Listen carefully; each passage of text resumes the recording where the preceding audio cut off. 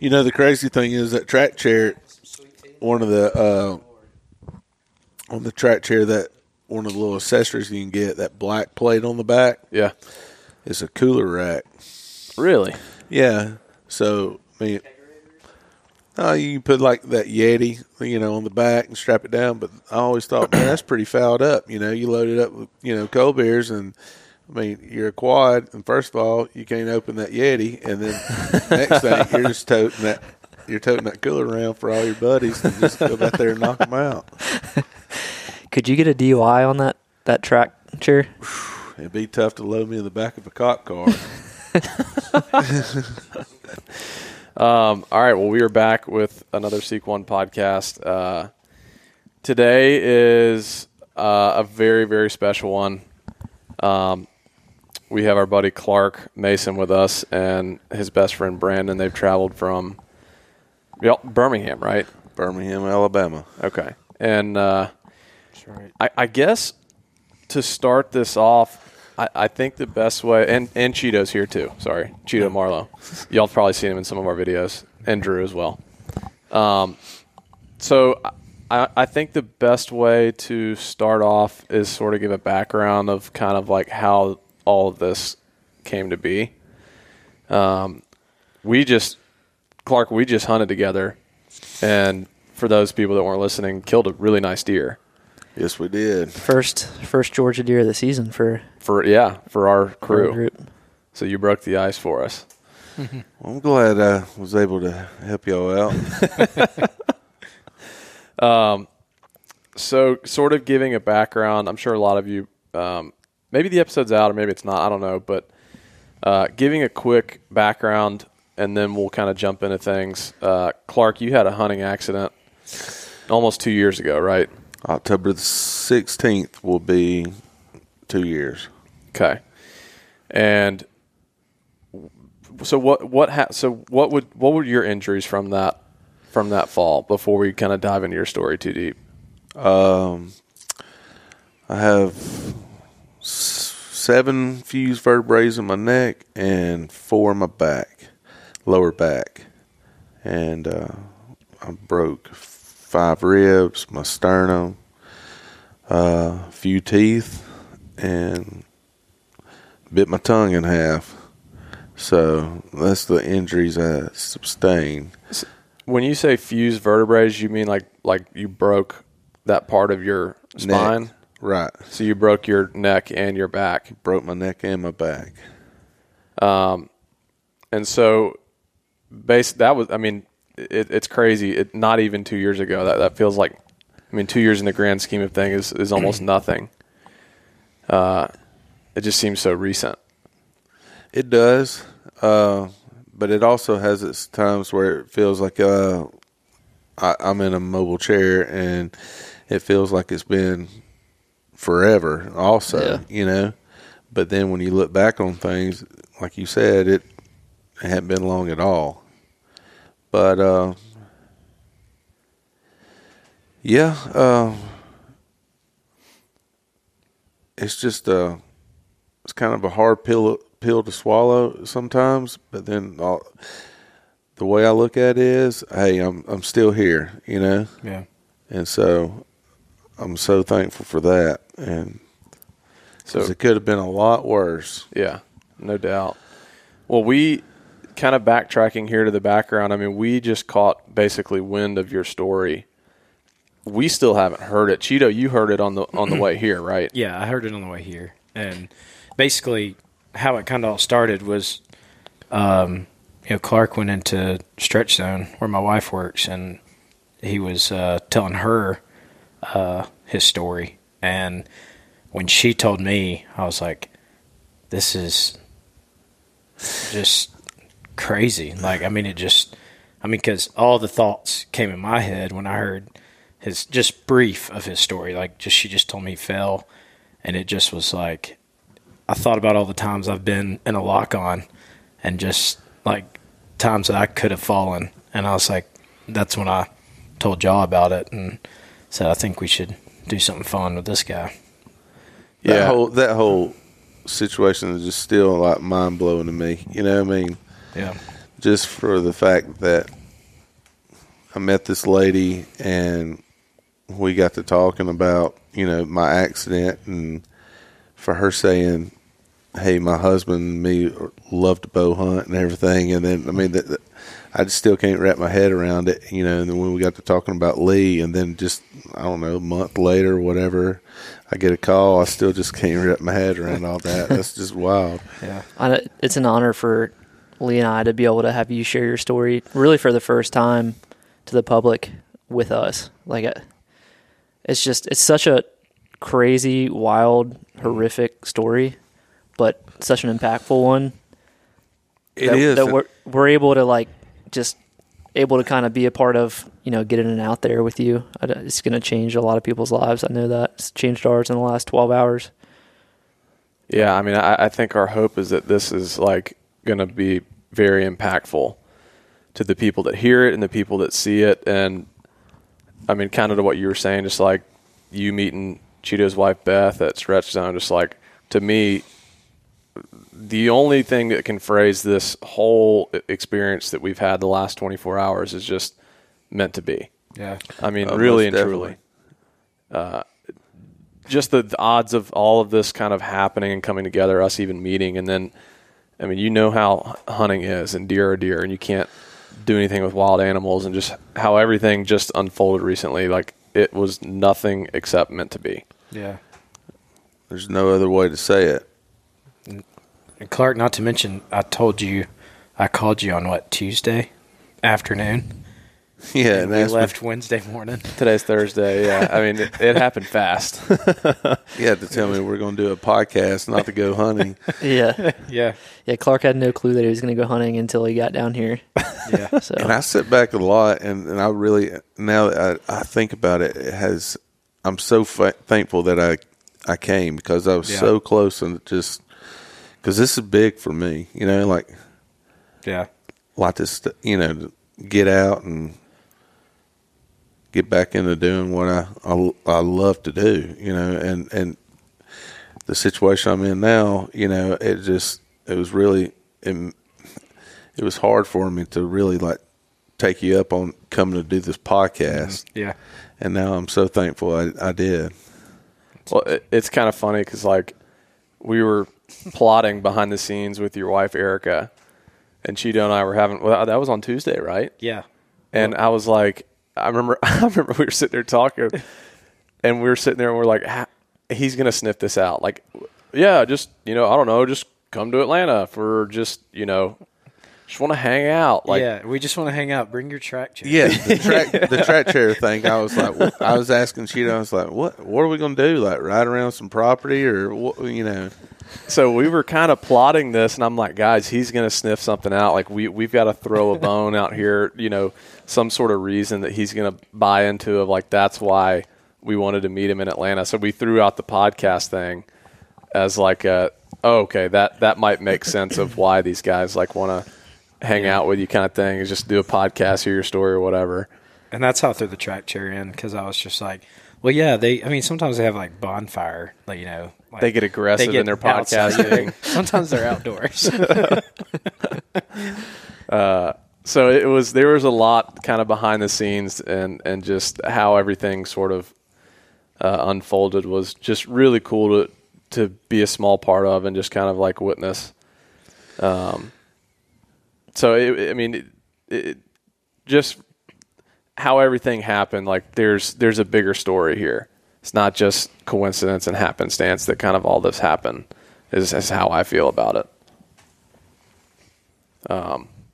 One thing that I didn't, and like you just said, this was so kind of just thrown together last minute. We didn't know what to expect. We didn't know really any of your story besides the fact that you fell out of a tree and you broke your back and your neck. We didn't know any of the details of it. And I personally didn't really consider how much of an internal battle you have with getting back into the woods and hunting, because it's something that you loved so much before. And then it's it probably triggers just these memories that you don't really want to relive.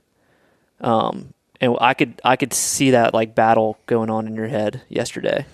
And it's kind of a it's a scary thing because it could go one way or the other. Like, it could bring you to a place that you don't want to be, or you could win that battle and make it a positive thing, and figure out like how to enjoy that again. And I hope that's the latter is kind of what has happened here. But I do think like it's going to be a daily battle. That way more than we do. And that's something that we were talking about here outside before the rest of the guys got here. But right, just every day you fight a different battle with this, type of injury and whatnot. But like that battle in itself of going back and being out in the woods was like the toughest one I could say. That, in all honesty, like getting back to doing something that I love and that meant so much to me. Yeah. Was like the hardest thing. I was so nervous about overcoming that, and being able to overcome that battle. And as of yesterday, like going out there and like I told Lee when we were sitting in the blind, it ain't about killing, it's about like just being out there in the woods. There's so much more to hunting to me than just killing a deer. That's just an extra bonus, is getting to take a deer.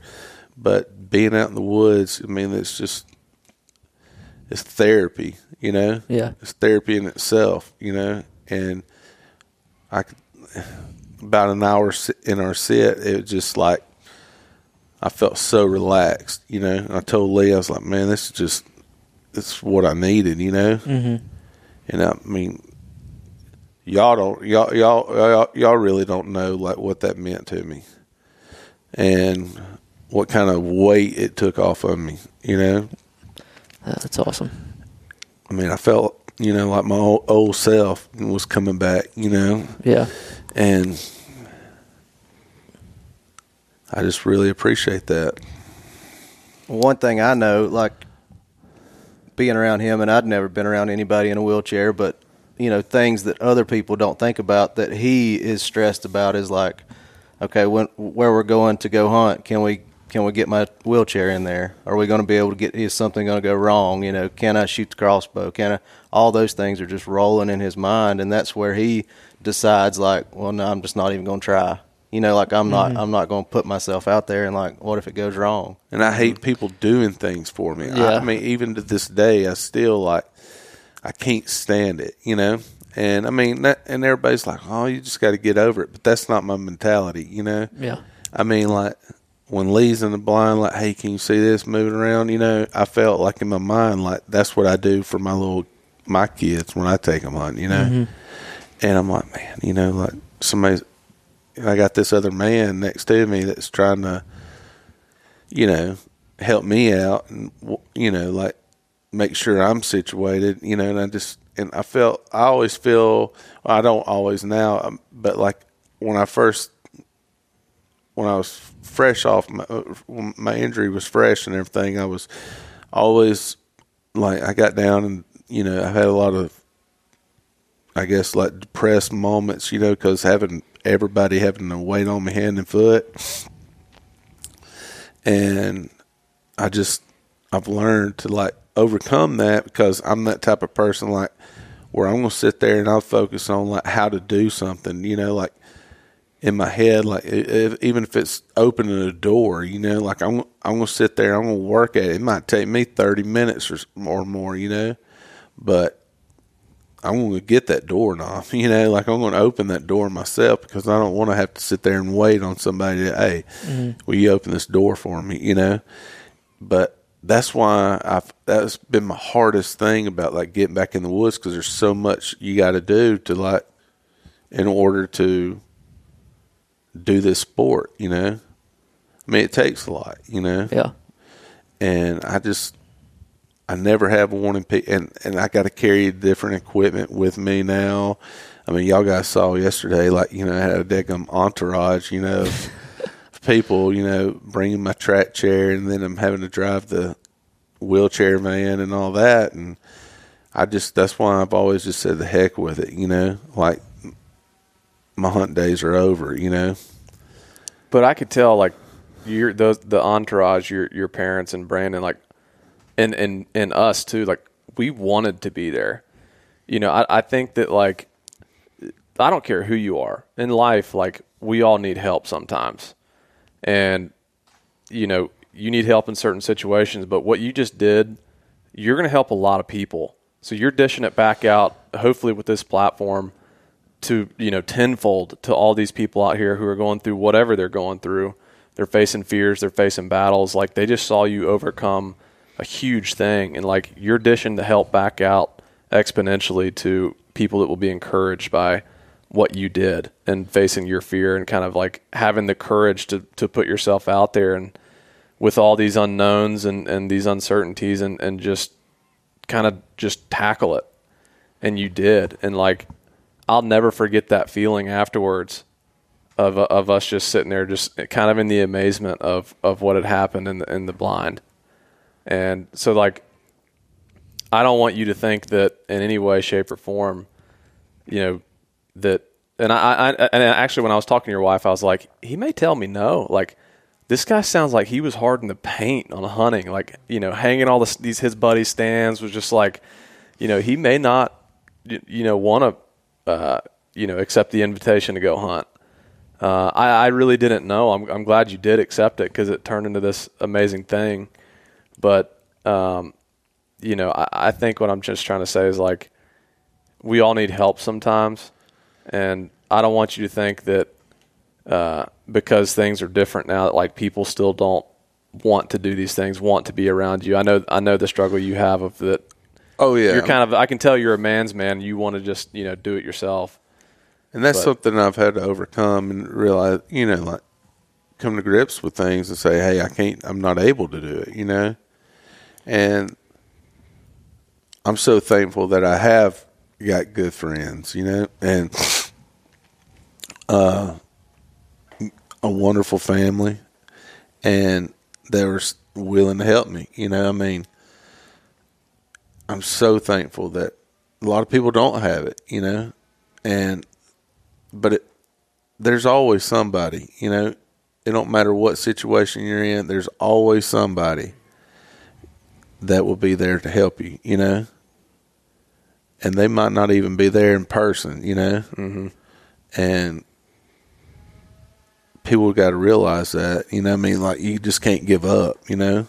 Yeah. You cannot give up and just keep on going, you know. And like this whole trip right here, I was really close. I told my wife after I talked to Cheeto, I was like, this guy wants me to go to Atlanta, meet Sequan, have a podcast. And I said, I just don't know about that, you know. I said, that's not my cup of tea. And then, like, he wants me to bring my track chair and all that. And, like, she couldn't get off of work. She's a school teacher. And I was like, I'm going to have to have my mom and dad pull that trailer, and my buddy's going to drive me up there in the old handy van, and we're going to meet these guys. And I said, I don't know about this, you know. And my little boy, when he heard that we were doing a podcast, I mean, he was like, man, Sequan, you're going to go meet them? He's like, heck yeah, you got to go, you know. And, like, just for that moment, you know, like him just seeing the fire in him, because he watches y'all, you know. I mean, I don't know how many 9-year-olds watch deer hunting, but, like, he's like, you got to go, man. He said, them dudes are cool. And I was like, he's like, they kill monster deer. And I was like, yeah, they do, you know. I said, they just want to talk to me, though. He's like, well, that's cool, you know. So if it wasn't for him encouraging you, do you think you might not have come? There's a very good possibility, because Brandon will tell you, like, I've turned down a lot of people like wanting to like talk to me, you know. Yeah. And I'll tell my story. I don't have a problem telling my story. But like this right here, you know, this is the first time I've ever told my story, like, you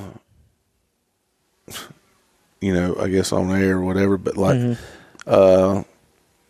I've had people like, hey, look, you need to come over here and speak at this and all, you know, like church or whatnot. Yeah. I just hadn't had that. I just hadn't want to be around a big crowd and like speak about it. But I mean, Yeah. it don't matter. Like it happened, and it is. I mean, it's a good story, and it's the truth, Yeah. and It's still very fresh too. To like I'm sure you're still kind of like grappling with what it means for you and kind of the impact it's had on you. So it's had a lot of different impacts Yeah. on me. All from faith to like physical, just man, relationship with my family. yeah, So, Well, I think we take that, and if you want to start off, I don't know where you want to start off in the story, but if you want to kind of dive into it, we would love to hear kind of how everything happened and what happened, and I mean, I'd probably just start wherever you want, but maybe kind of before, like what kind of hunter you were, and Yeah. I knew you were like, pretty hardcore. Yeah, that start off there, but then also tell that the whole day leading up to it. So Okay. as you tell us about you, and then lead into that. that's hunting was my passion. I did it. I hunted anything that was in season. Let's just say that. You know what I mean? When deer season went out, turkey season came in, and then like after turkey season, we started with coyote hunt or hunt hogs. I just loved it. It didn't matter what it was, and it wasn't just like about the kill. It was just about the adventure. And like it was just great. But like I was always at the hunt club or hunting around the house, and I brought my family into it, and like I started taking my kids when they were 3 years old, just dragging them down there, letting them, my little girl used to play at school and play with her Barbies in the trailer. Like we'd have school during the middle of like after the morning hunt, and it was great, man. Like she killed her first deer when she was 6, and so I brought my family into it, and they enjoyed it and loved it. But man, I was always in the woods, and it was just it's still tough.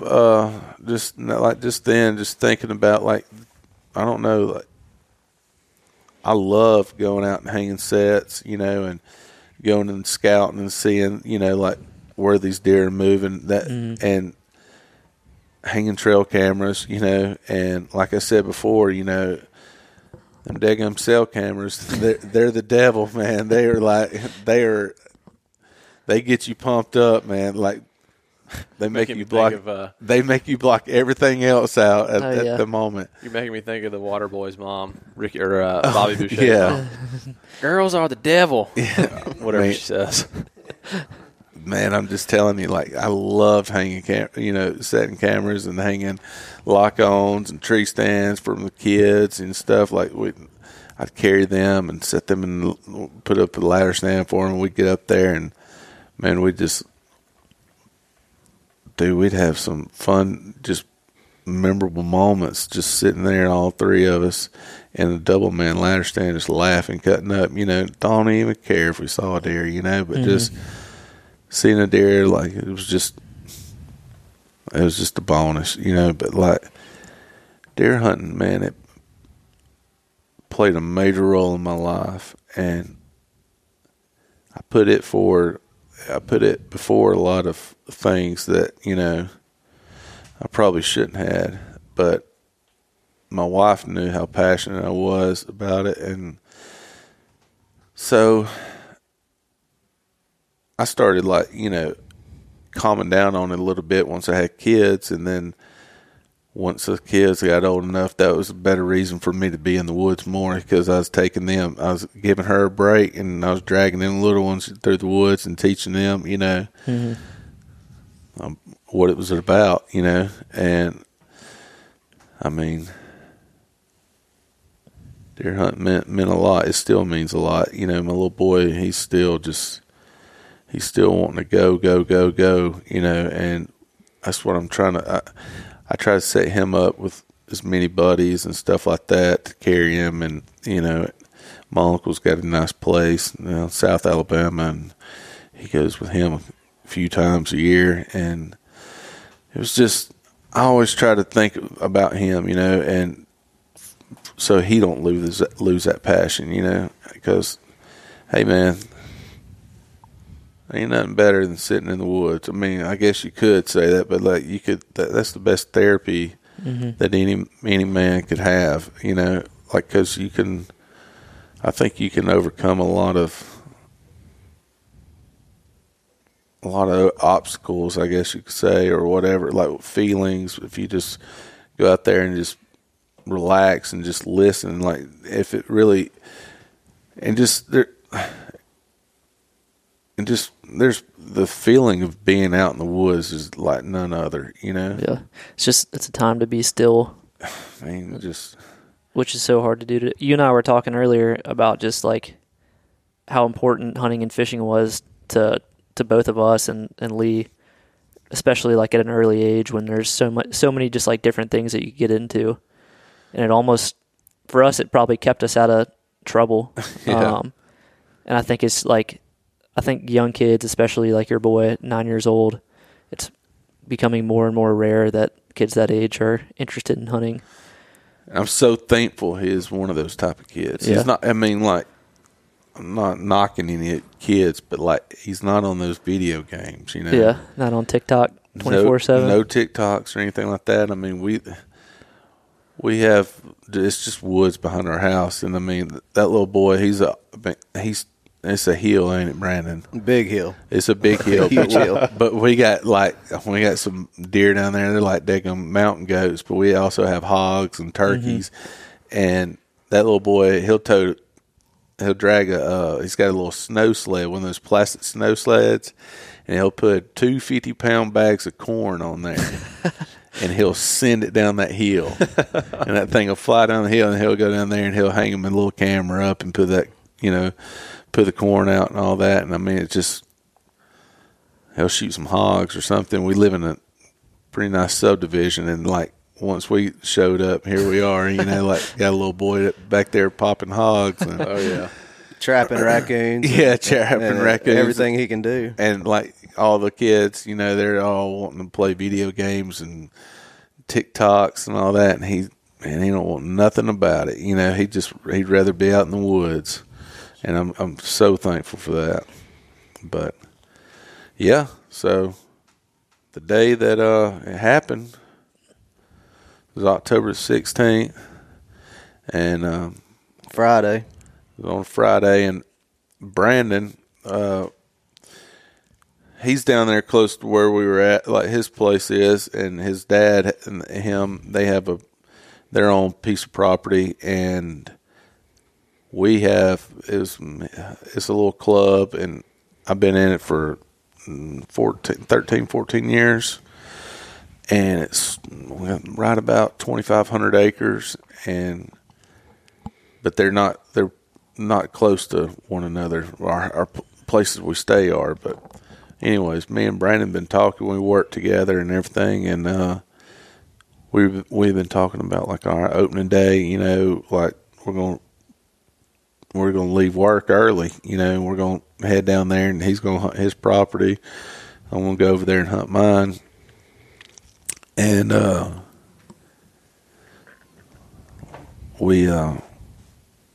there were so many signs that day. Like I told y'all earlier, it was just like one thing after another, like I should have just to tell people, like, look, if you got a lot of signs that day, like, best just like not do what you planned on doing, don't fight it. Yeah, like, Yeah. but I mean, like from the time I left that morning, I had a trailer load of wood and a 4-wheeler that I was going to haul down there, to the club, and like, I don't know, I think I had trailer trouble or something with my truck, when I was going to work that morning, and I was fighting that issue. I was like, man, I need to get that stuff down there, but Brandon ended up hauling it because I had to stay at work later because who I was supposed to meet didn't show up at the correct time, and I'm like, man, I got to get in the woods, hey, I'm ready, I had to back to those cell cams. I had a bachelor group of bucks, like one nice 10-point coming in like clockwork, and I was fixing to go and close the deal, and I was like, that guy finally shows up, and he's like an hour or so late, and Brandon's already left. And as soon as he showed up, I did what I had to do, and man, I hopped in that truck and I put it in the wind.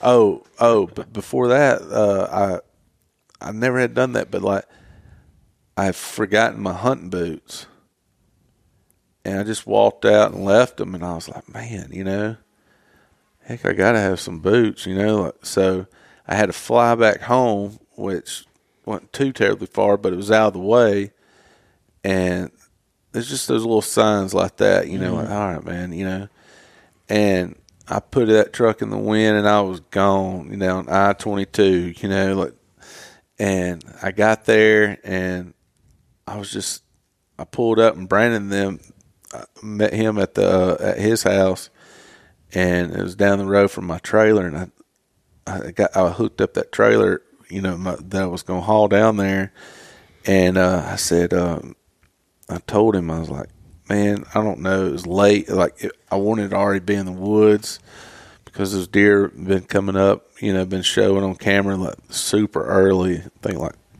3:30, and I was like, man, I don't want to go in there and bump them, I don't want to take that chance. So I told Brandon, I said, man, I think I'm going to, I might hunt, but I'm not sure. I might ride over to another friend of mine's house down there and watch a football game that evening. Y'all still had a field to plant, so you said, I might go hunting. I might plant that field. I might, and that was one thing of Clark's story is, he's scattered. He'll throw out 10 things he might do that day. You don't really know which one's happening. Yeah, you just along for the ride. So, he threw all those things out, and I didn't know. I told him I'm going hunting. You can do whatever you're going to do, but I'll see you later. I'm going hunting. And I told him, I said, I'll come back. I said I might come over here and we'll eat. Cook out or something. I might stay with y'all tonight. Because there wasn't nobody at my place. Like on our property, that we don't have many bow hunters, and that's a good thing, and but man, I had a reputation of like Brennan said, you never knew what I was going to be doing, or I guess you could say where I'd be in a way, but so I took off out of there and I started heading over there, and I was like, man, it was just a beautiful day, and I was like, man, I'm going to ride over there, and let's see if, I might just go climb that tree real quick. So I drove out there, and I parked, and I got out, and I took my boots off, and my work boots, and I started changing out, and spraying down and whatnot, and I stepped in there was a little puddle of water, and I stepped just in there and got my socks soaked. I was like, dang, that was it. That was the sign right there. The sign. I'm telling you. Nothing worse than a wet and sock. I was sitting there, and I'll never forget. I sat there and I stood. I was standing outside my truck, and I was looking the direction where I was going to be walking to, and I just sat there for a second, do I really want to go in there and take a chance? I mean, I can hunt in the morning, But these deer have been coming in like, 3:30, around that time. And it right then is pushing 3 o'clock. And I was like, man, I said, screw it, we're going, And, man, I was hoofing it. I was hustling to get back and get in the woods. And me and my son had hung this lock on the set the week before. And, it's pretty wild. It was raining, and I'd climb that tree. And I mean, like anybody that's bow hunted before, or deer hunted, it don't have to be bow hunting, but they've hung stands and not been hooked off or nothing like that. And it was raining. He's sitting in the buggy, and he had taken pictures of me. It was wild. He had taken pictures of me and sent it to his mom and said, look, what do I do if Daddy falls? Like just playing around, Jeez. And, I mean, it's wild. I mean, I got pictures, That was like a week before? Exact week before the Saturday. Well, Saturday, the week before. So, and he asked me that day, he said, can I climb that? I said, no. He said, when can I climb my first lock on? I said, well, I climbed my first one when I was like 14, 15. So I told him, I said, well, when you're 14 or 15, I'll let you climb it, And he's like, okay. He said, why? I said, because they're dangerous, And, man, I went over there and I climbed up. And it was in a little white oak. And it was the only tree, that in that area. And they were dropping hard, man. Them acres, they were, man, it was a good spot. It was a great spot. And that was in a perfect tree, man, I thought. And I climbed up and I got in that lock on, and I was standing up and I was leaning towards my left, and I was throwing my, that hunter safety system harness. I had that, I was throwing the strap around the tree to tie off to it, and the stand pitched, like just kind of shifted to the right, and my weight was all on my left. And I'm a pretty big old boy, and when it did, I mean, it's happened to me countless times, I mean, anybody that's hunted out of a lock on knows they'll like move just a little bit, but for some reason, man, it just caught me off guard. And my weight being all on that left, I just stepped, like just kind of stepped out, and I grabbed the tree. And at the last minute, and it was too late. And I was thinking, oh, crap, I'm fixing to break my legs, But I have my phone. I mean, that split second I thought that. I was like, I'm fixing to break my legs, but I have my phone. And on the way down,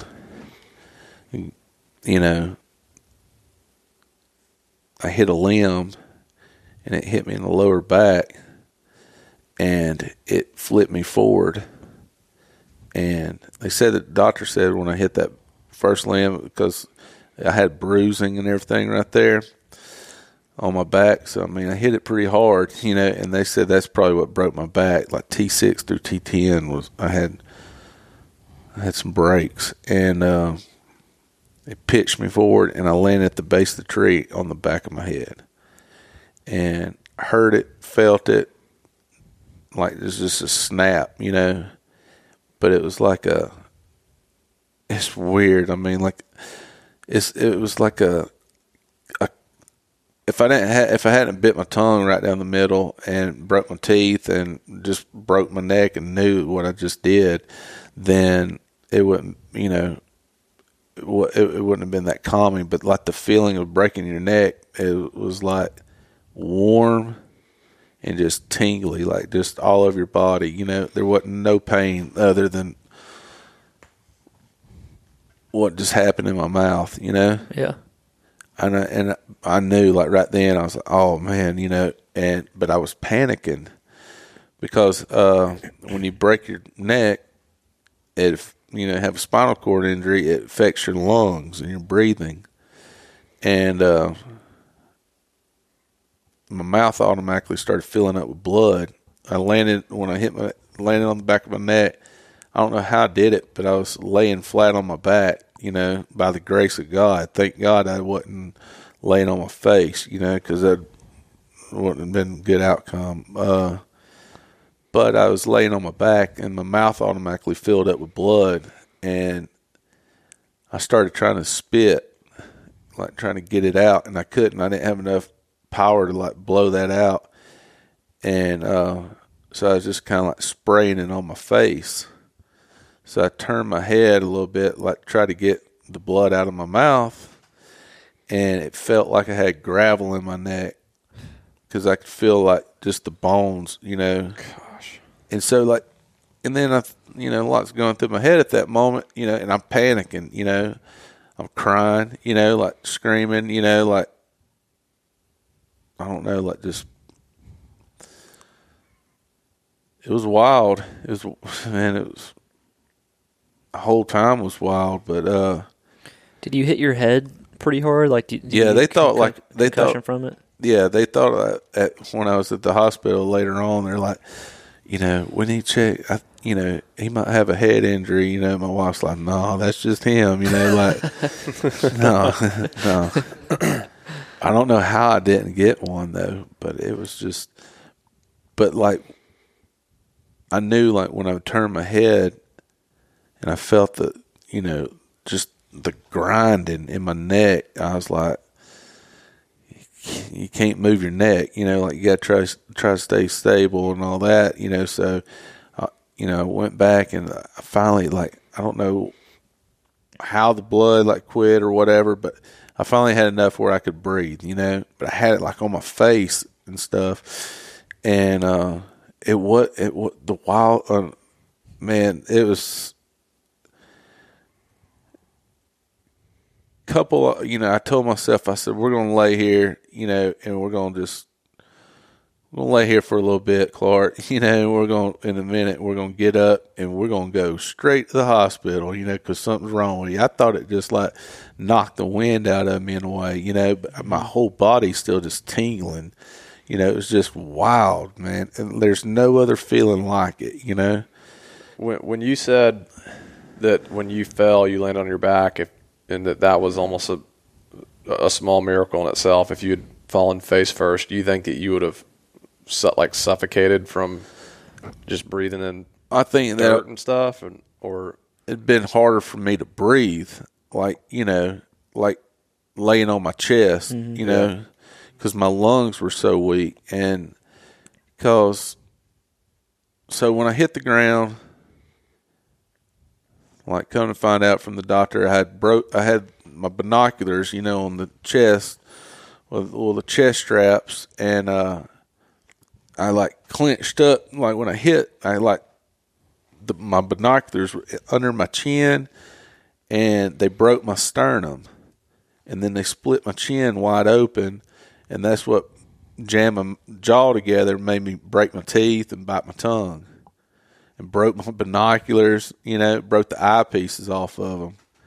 Man, that's a pretty hard hit, you know. Yeah. And but I broke 5 ribs, and the thing that everybody said should kill me, I had a double saddle embolism blood clot in both lungs, and they said it should have killed me. Like, there's no way that I should have lived, not just from breaking my neck, but that blood clot alone is like what should have took me out. And that's what was affecting my breathing, you know.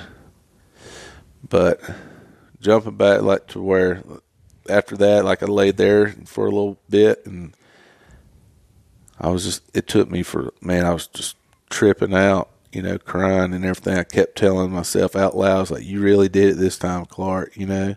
You really did it, because nobody, you know, I knew the situation because of what I had told Brandon when I left, you know. You knew that nobody knew exactly where you were. Yeah, I knew, like, nobody knew where I was, and nobody was, like,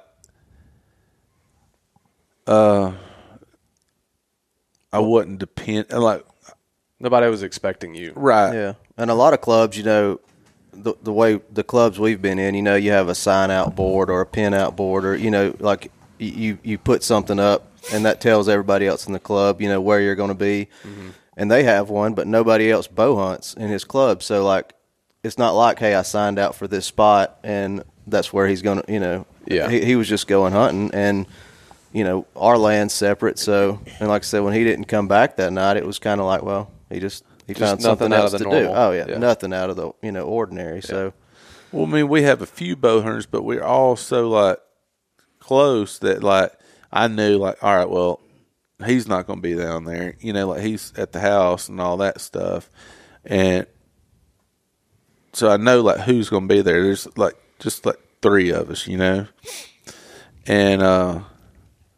that's why I was like, and I was pushed for time. I knew what. Nobody was down there, on my property, so I just went out there. No need sign in. I mean, it wouldn't have done no good. You know what I mean? Mm-hmm. And but I advise people to do it. I mean, like just for safekeeping. Yeah. And just letting somebody know where you are. Like even like I said, that it's all part of the story now. But him not telling me, hey, I'm going hunting over here. I'll be at this spot, and then I would have known, like, okay, man, something's up, Well, I'm guilty of it all the time. That unless I've got a camera guy with me, half the time if I'm hunting by myself, nobody knows where I'm sitting. Yeah. Maybe I've texted Drew or somebody and been like, yeah, I'd find you. Yeah. I mean, where I'm, my spots, but most of the time, especially like when I'm on a road trip or something, we're in Ohio, like nobody knows where I'm at. Yeah. I was just hunting Kansas, and I stayed when the camera guy left. I was there 4 days by myself. Nobody knew where I was. Yeah. Not a person. Yeah. I was by myself. And I think that's a big takeaway is like, most people don't want to do it. My parents are always like, well, let me know when you get there, blah, blah, blah. Yeah. And I was always like, that's stupid. I'm never letting you know, and they'd always get mad at me or whatever. But I always viewed it as just a pain to, let someone know where you're at or whatever. But hearing that now, that's the first takeaway for me is like, share your location on your phone. Like phones are pretty advanced these days. Share your location with somebody where someone can see where you're at, even if at you're all not, times. Yeah, too. actively saying I'm over here. Yeah. Like, people need to know where you're at in case something happens. So I was laying there, and I told myself, we're going to lay here for a minute, and then we're going to get up and go to the hospital. And so, like, I laid there, and, man, I was tripping out. And finally I told myself, you got to calm down and start breathing, So I calmed myself down, and then the next thing is I tried to get up, and it felt like I had a grown man like sitting on my chest and on my limbs, and I was just that other, yeah. all right. Is that good? That's good. Cool. Yeah, I felt like I had somebody just sitting on top of me, and like I couldn't do anything. I didn't want to move my head and look and see like where my legs, my arms, because I couldn't feel nothing. And I laid there, and man, I was just like, oh man, all right, well, this feeling's gonna come back. Like we're just gonna lay here for a little bit longer. And I started hollering out, and not like hollering for help, because where our land is, where I was at, man, if somebody did answer me, it'd have to be a poacher, and he probably wouldn't want to get caught being on the property, and he'd probably be like, all right, let's just get out of here if he heard somebody holler for help. But so I wasn't doing that. I was hollering at Siri. And I mean, I called that lady, like I'm telling you, if I had a gun, I'd probably kill her, if I was able to use my hand, but like I called her name, I said that so many times. Hey, Siri, call 911. For the love of God, Siri, call it, And as the day went on, I fell, I think it was like 3:30, something like that, maybe a little after. But anyways, when it started getting dark, man, that's when it started like saying, all right, this is getting real. Like, most likely I'm fixing to spend all night, out here. And it started getting dark, and then on our property we have a lot of coyotes. We have a major problem with them. And so everybody that's hunted long enough knows, like, when you're coming out of the woods and you start hearing them, cutting up and stuff, man, it'll make the hair on the back of your neck stand up, Mm-hmm. I mean, I don't care how big a person you are, like, it just the eerie sound.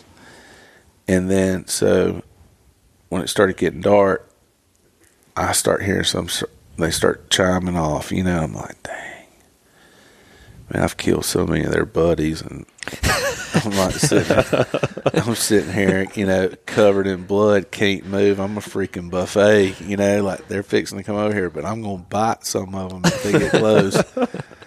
And I was sitting there, so like it started getting, it's dark at that time, and man, they were cutting up, and I was just, so the only thing I could, and everybody knows, man, coyotes, like they'll clean a deer out, they'll just tear one up in a matter of minutes, pretty much. And I was just like, man, all right, so I got to do something. And I was scared, it's just not about the dogs or nothing, but I was scared about the whole situation. Because, I mean, being out in the woods, man, like at night by yourself, like just, I mean, it's just got a different feeling, like it takes a different take on you, in a way. Like, it's pretty, I mean, I'm not scared of the dark by no means, but like that time I was pretty scared of the dark, that at that moment. But like I sat there and man, I started crying out to God, and asking him, like, I laid everything that I've ever done, like stuff I've never told people, everything, like everything that I could think of, and asked for forgiveness, and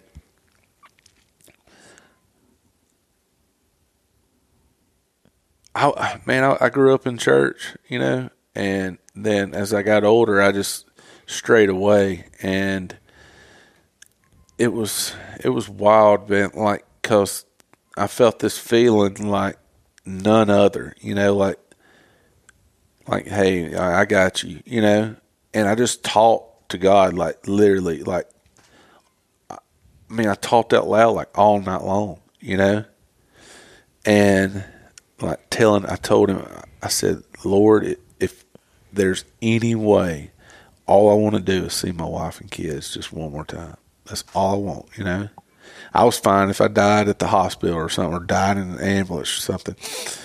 At that moment, like, I wanted to see my wife and kids, like, just one more time, and tell them I love them, and I'm gone, that's fine. But man, I laid it out there. I mean, I just begged him, cried, and just asked him for forgiveness, and I felt like this just comment, like, all right, you'll be fine, and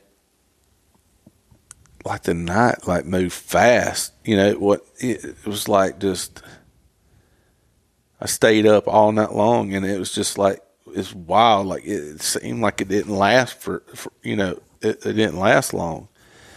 And I mean, that was God, because like that's a terrifying moment, and I'm out there just pouring my heart out to him, and just like, I was asking him, like, everybody that knows me knows, like I wasn't there on Sunday mornings beating down the church, the church door. Everybody knows that I wasn't that type of person. I believed in God, I knew there is a God, but I didn't live my life like I should, you know. I put other things first, and I was just, it's hard to describe, but like at that moment, man, like I just felt like this, you know, like this comforting in a way, like just, hey, look, everything will work out, you know. And so the next morning when the sun started coming up, yeah, I couldn't feel like any temperature or anything, but when the sun came up, I'll never forget like that feeling of the sun hitting my face, and I was like, oh man, you know, like I made it, you know. So now I can close my eyes, you know, and we'll take a little break and we'll sleep, Clark. So when I closed my eyes, man, I slept all day. I woke up and it was like probably, I don't know, it was about to start getting dark again. And I started panicking. I was like, man, this is terrible. Because I knew, I was like, at this moment, all right, that's Saturday. I was like, all right. I was supposed to be Saturday at lunch. I was told my wife, I said, I'm going to bow hunt. I'm going to hunt Friday. After work, I'm going to hunt Saturday morning. And then I'm going to turn around. My little girl plays travel ball. And they'll play like, you know, into the night. So I told her, I said, all right, I'll meet y'all at the park at, I told her I'll be there sometime after lunch. Well, it's opening weekend, you know, and she knew, like, all right, well, there's a good possibility he'll hunt, you know, Saturday evening and then just show up over here afterwards. Well, she had checked my phone on my whatchamacallit, my find my location, yeah, kind of thing, and it showed that I was in the woods. And so later on, like when it started getting dark, she checked it again and realized that it hadn't moved. And she knew, like, all right, something ain't right, you know. So kind of up to this point, no alarms had gone off to anybody as of yet? No. That was kind of the first, like, hey, something's not right. Right. Saturday at 5-ish, you know, probably. And so, like, they were like, you know, but there again, that's my reputation, you know, like, you never knew, you know, about me. And Brandon, for you, like, no alarm, no. Well, yeah, I'd had alarms because, like I said, we'd been pumped about, like, opening day. You know, we were pumped up. We'd been having all these pictures. Well, I go, and Friday evening, I shot a doe on one of our fields, you know, and I texted him, you know, like, just shot one. Sure. Nothing. No response. You know, then we get it back, and, you know, I sent him another text later with a picture. Nothing, you know, and I was like, well, you know. Like he's ghosting you. Yeah, I was like, what's the deal with that, you know? Well, then, like I said, he didn't come to the house that night. Well, then Saturday morning, my dad shot a doe with his bow. Send him pictures again, you know, nothing. You know, and it was. And y'all'd normally be chiming back and forth. Oh, yeah, he'd at least hit me a text back, you know, and I was just thinking, like, well, it's kind of weird, you know, but it wasn't that unusual for him, so it's like, well, he just found something else to do, you know, like, I'm not going to worry about it. Mm-hmm. But something just kept eating at me, like, man, it's just strange, you know, it doesn't feel right. Something feels weird, you know, so then a lot of times, we'll hunt Saturday morning and go home, you know, if we hunt Friday afternoon, because it's not that far away. And so we hunted, you know, and left at lunch, and me and my dad were, you know, headed back home. And I called my wife on the way home, and I told her, you know, like, man, I hadn't heard from Clark all weekend, you know, and she was like, well, something might be wrong, because that's a woman's instinct, you know, it's like, something's wrong. And I was like, he's fine, you know. Well, then I get home, and it's just still eating at me, you know, and my wife's like, why don't you just see if anybody else has talked to him, you know. So I texted his mom, and I was like, hey, you talked to Clark, you know, any this weekend? And she said, well, no, Erica just said that, you know, she hadn't been able to get a hold of him, and his phone hadn't moved all day, you know, because she was looking at it. That's probably about the same time as. It was wild. Like, when I think my mother said, like, it was just like a couple of minutes that she hung up with my wife that Brandon called. And But when they said that, like his phone hadn't moved all day, like my heart sank because I was like, something's up. Yeah. That he hadn't answered and he hadn't moved, So then, we start kind of alerting everybody that's still up there at the hunting club, like, hey, have you seen him? Nobody's seen him. Nobody's heard from him. So then everybody realizes, like, all right, something's up. So we jump in the truck and we head back up there, and that kind of like started the search, to figure out what was going on. And that was like record time. And like Brandon went, like he drove like 100 miles. He had to drive 100 miles, and he was there like in no time. Yeah. It was pretty wild about that. I mean, And so that's Saturday at like what time? 7.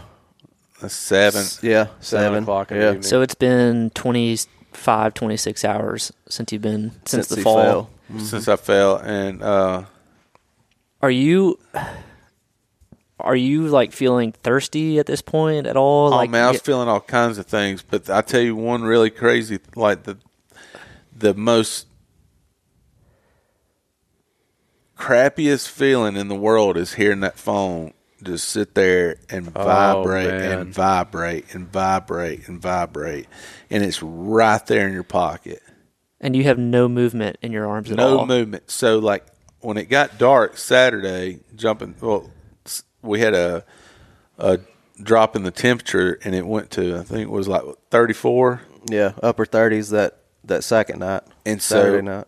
I went from that warm, fuzzy feeling to pure hell. I mean, absolute, just my nerves, my whole body. It was like I was on fire and getting stabbed with needles. Like, it was like the worst pain ever. And I started just, man, like that was it.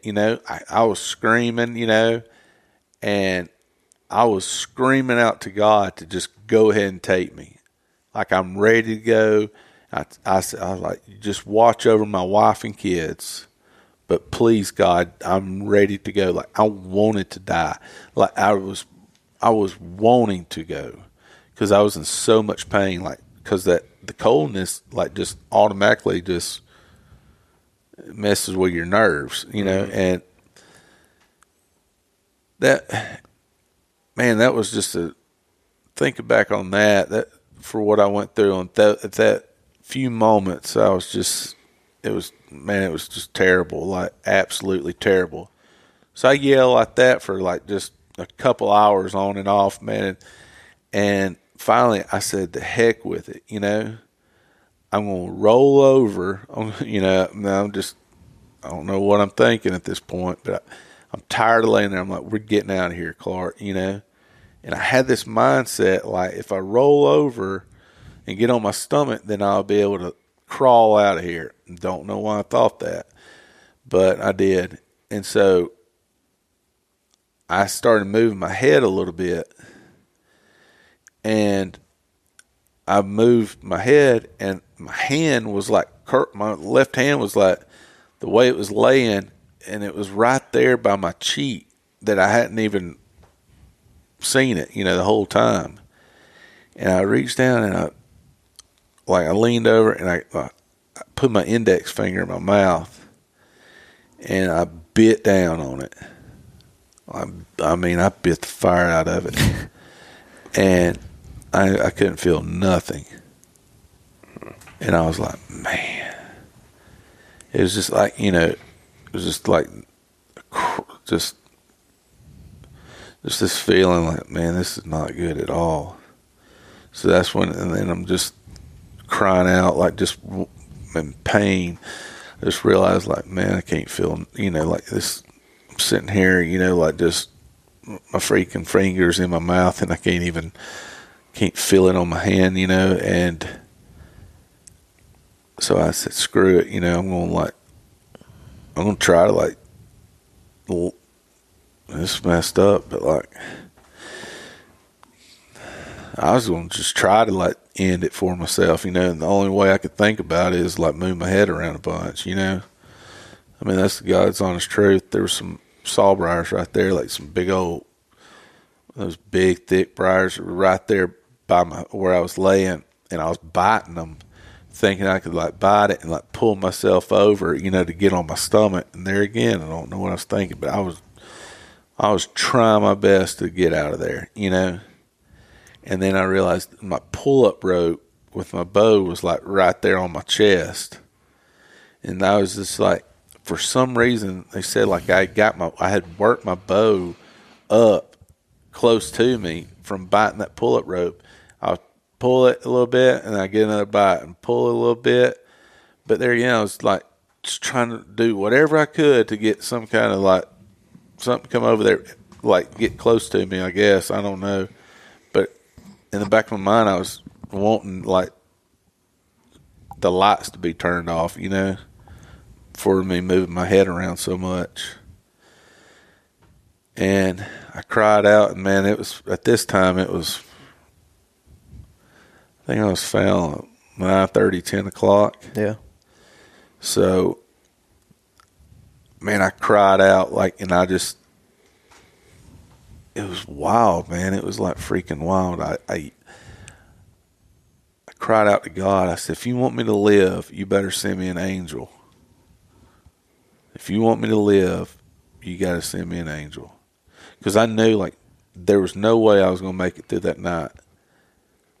And the only reason I knew that was because what was going through my mind is, all right, nobody's going to realize now probably that my wife's probably going to be mad at me thinking I'm hunting or whatever. She's just going to be, all right, this is typical Clark is what everybody, that was the saying that, that's just typical Clark. You didn't hear from him. He didn't answer. And then like I was thinking like Sunday's going to be the day when everybody's going to be like, all right, something ain't right. And I couldn't do another day, but when I cried out to God and I asked him, I said, if you want me to live, you better send me an angel.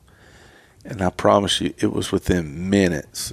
Like it was, I've always told you that, it's been within minutes. I hear another friend of mine say, here's this truck. And my truck was like 300 yards away, but, everybody knows, been in the woods, at night, sound travels, and he was yelling at somebody else. And so I started yelling, which I thought I was yelling, but you don't yell the same, like with spinal cord. It's weird, but or not all spinal cord, but with the breathing problems that I had at the time, I couldn't yell. But like he was walking towards me anyways, and he said he kept hearing something that just sounded like off. So he was walking, kept coming. Then when he got closer, he could hear what I was saying. So he like took off running, and there was like a blowdown tree right there close by. And he come, and when he got, I had my head, I turned my head a little bit, and I'll never forget, like, man, he just like hit that tree and just collapsed on it. He was shining that light on me, and he just like broke down, didn't even come close, get close to me. And, I mean, he knew I was alive, I told him, I said, man, I'm so thankful to see you. I said, but look, we can cry about this later. Get me the hell out of here. We got to go. And, man, finally he come over there to me, and I was like, please don't leave me, He's like, I got to go call, like, the fire department. And so I didn't want to be left, And I told him, I said, my breathing was really bad, like really, really faint.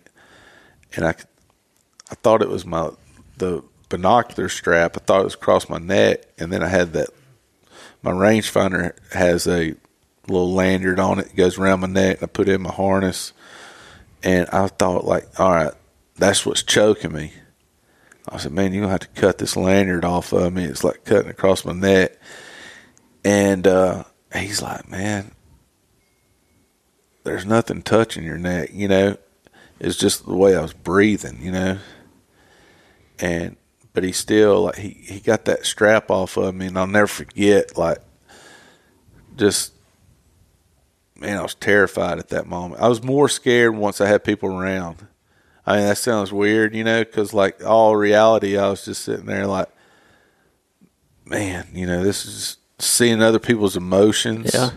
Was just, man, it was just like, Almost made it worse. oh yeah, like, and then when more people started piling in, like he's like, man, I got to go call because he didn't have service right there, and Because my dad and your dad got there not long after Jared. yeah, right after that, and Before I got there. right, and I remember his dad, man, he come running up and like, and Jared's gone, and he's calling the ambulance and everything, and by this time, and when there was a pile of people, dude, like just they were looking all over for me because they didn't know like is that where that stand location was, and so when Brandon's dad got there, man, I'll never forget. He come in there and he like slid like he was, you know, like he was dancing across the stage. You know, he like slid in. He's like right there. He's like, man, you're fine and all that.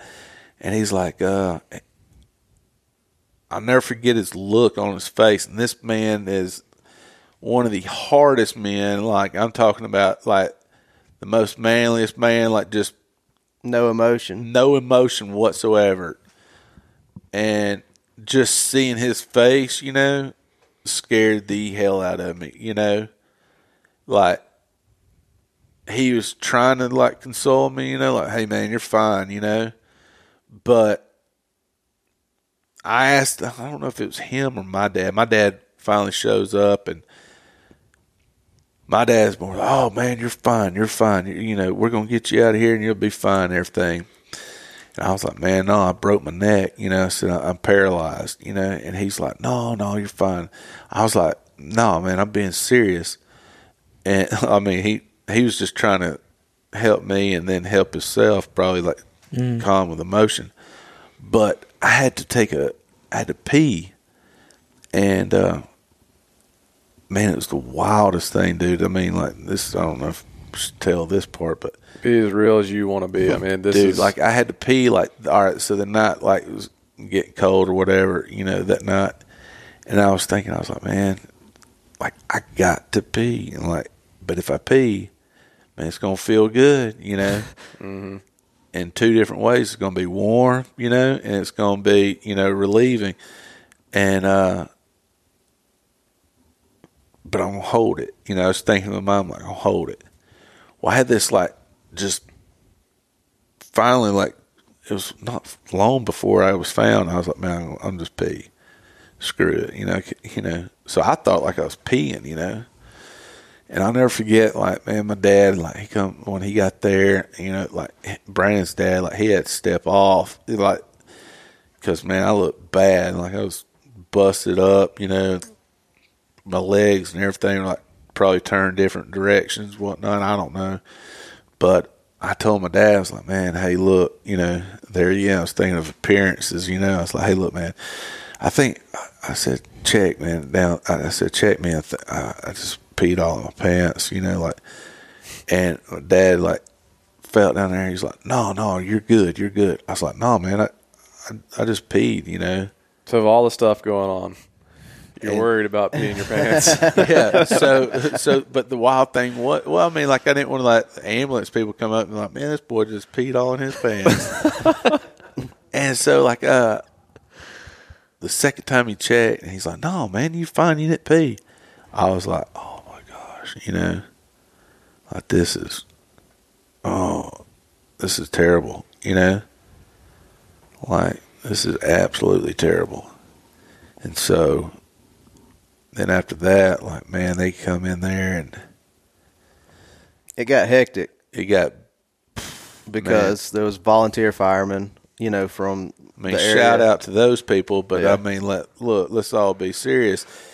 If you get hurt, brother, you know, you want to get hurt in a major city. Let's just say that. Yeah. You I don't know, think- like, I mean, These guys hadn't dealt with a lot of like neck injuries. You know, they were doing their best, but they they weren't sure what to do. You know, we're in the middle of the woods. We got a backboard and a neck brace and a backboard from the 50s. You know, this is like an just an oak plank. yeah, You know, you got a neck brace that was made like, you know, a long time ago, and it was fit for a 5-year-old, you know, and I was like, man, this is not good, you know. So nobody's moved you up to that point when the firefighters got there. No. And Clark said he was busted up, but he wasn't. That was the weirdest thing when I walked up, is he's laying on his back right beside the tree, and I mean he's laying there and looks totally normal. I mean his legs are straight, his one arm's beside him, that one arm was like on his chest, but you walk up and look, and he looked fine, and he was talking fine, you know, joking, laughing, like Yeah, the first thing I wanted to do, like when my dad got there, I was like, before everybody comes, I said, let me talk to my wife, and just hearing the sound of her voice, you know. And she said, I said, I messed up, babe, you know. Like she's like, no, you're fine, you know, you're fine.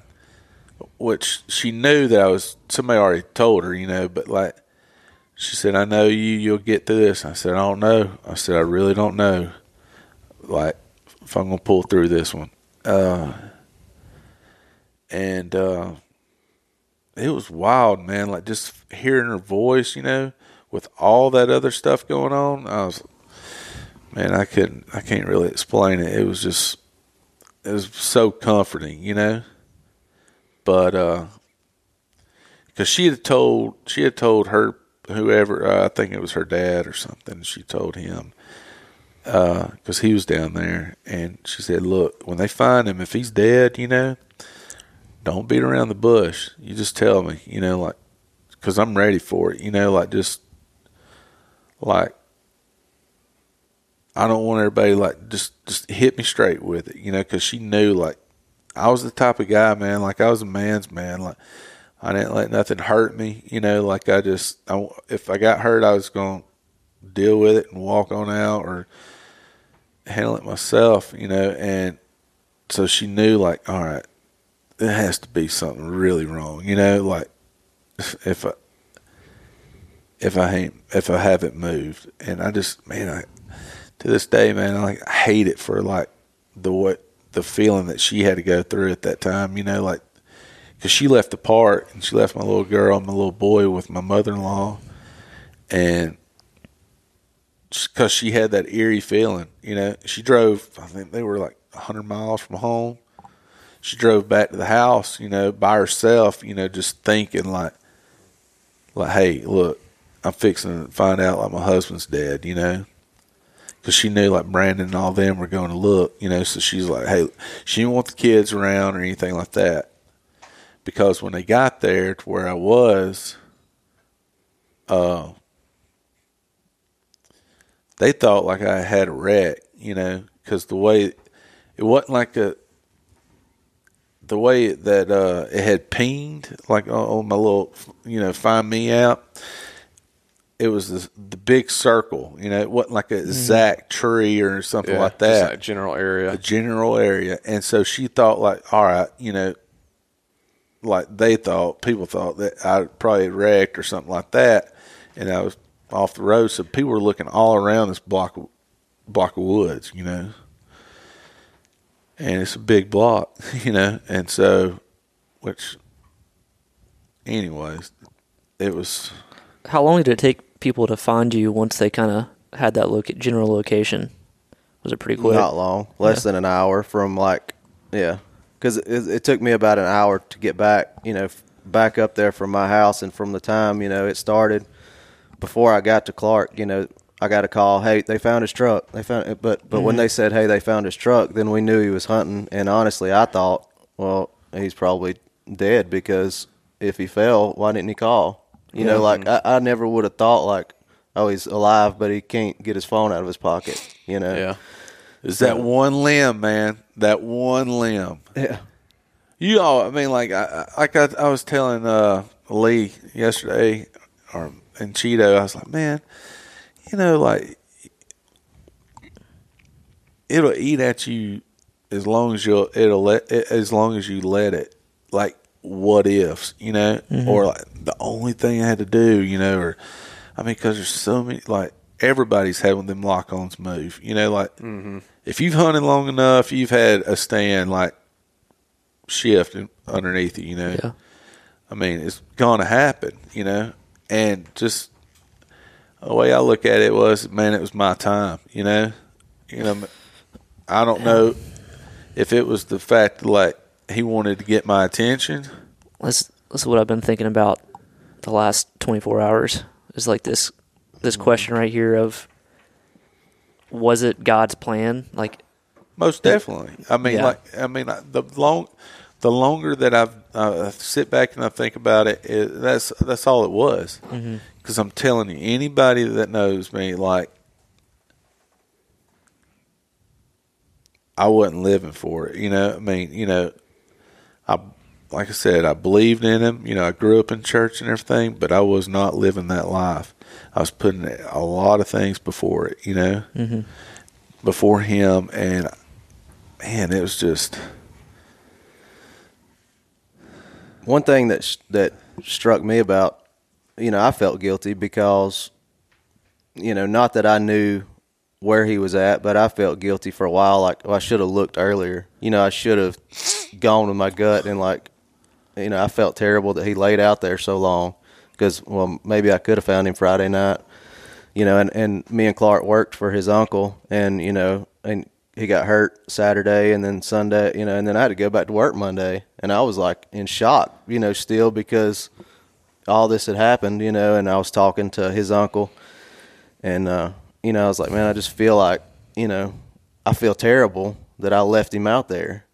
And he said, well, maybe he needed to lay there 30 hours to get that, because like you said, he cried out, you know, give me, if I'm supposed to live, give me a sign.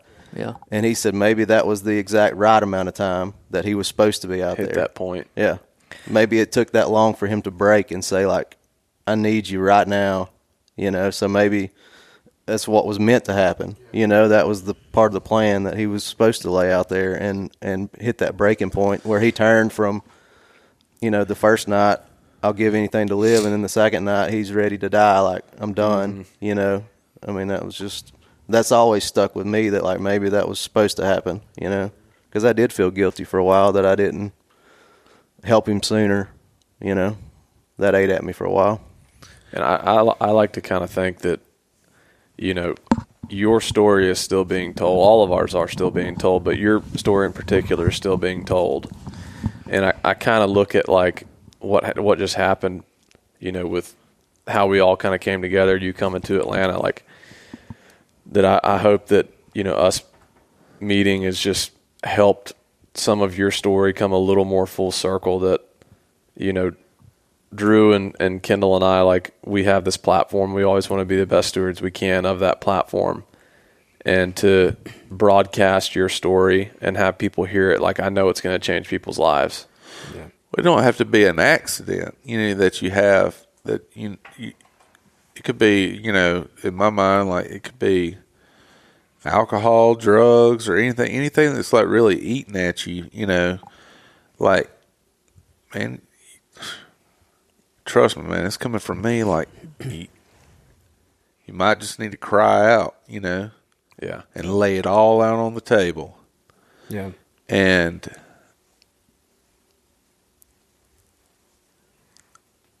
I mean, I'm not what I used to be by no means, but I'm so thankful that I'm here and able to see my wife and kids every day, you know, and be around them and see my friends.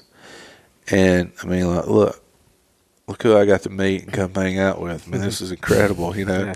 But, like, yeah, like, if you cry out to him, you know, he will answer in some form or way. You know, he will. But you really got to believe, you know, and have that faith. And he's the only one that can. He's the only one that can make a difference in your life. Yeah, and you really pushed on. Y'all both kind of talked a lot about, you know, God's timing, and I think that's a huge thing for people to kind of understand, is sometimes we pray for things and we feel like it's forever. So I'm sure laying there 30 hours felt like 30 days, just laying there crying out to God, like help me or send me, like, or take me home, and I think it's important for people to know that our timing is not God's timing, and we just have to be consistent in prayer and know that God is faithful through every situation. Even though, something bad happened out of it, but right now you're telling your story to a big platform where people are going to hear this story, and not only is it going to change their perspective of hunting, it's going to change their perspective of their family. It's going to, change their perspective of their priorities. And I mean, just, it's so many different levels of, change that it could have an effect on somebody. Yeah, I agree. And I Clark, to your point earlier, like, life sucks sometimes, and that's just the way it is. And there's always going to be roadblocks, hiccups, speed bumps, whatever you want to call them. Yours was an accident, but it could be alcohol, it could be relationship issues, it could be whatever that thing is that is what people are struggling with. They can get through it. If you can be laying in the woods with a broken neck, broken back, to the point where you're just saying, the only thing you want left, the only thing you want before you basically would be content to just, essentially die, is to just see your wife and kids one more time.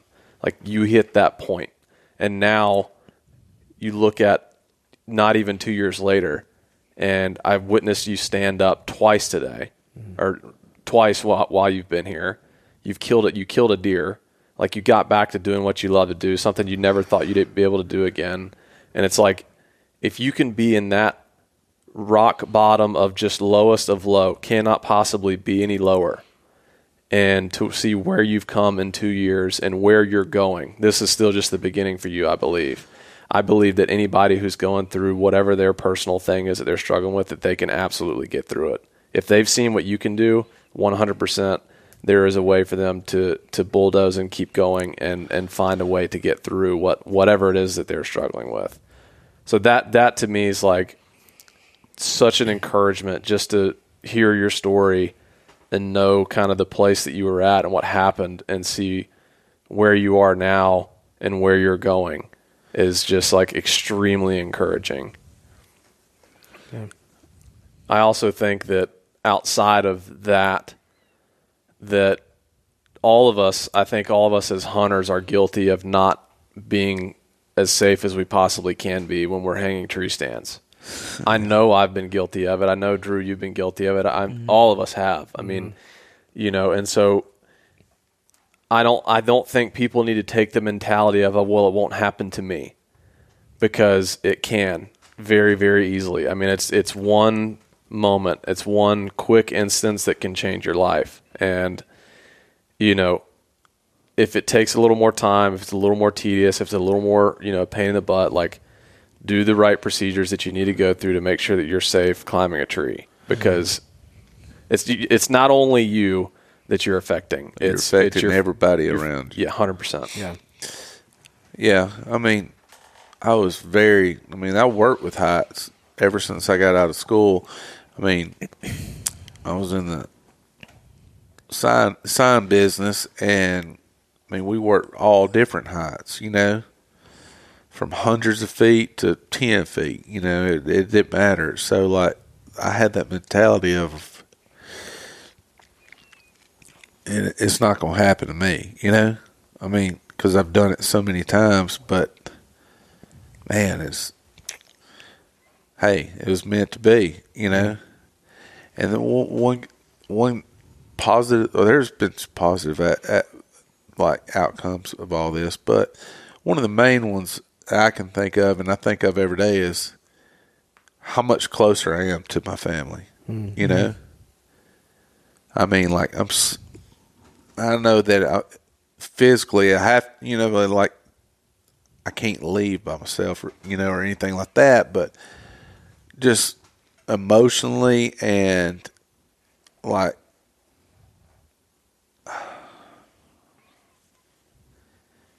spiritually. yeah, like it's hard to say. Like,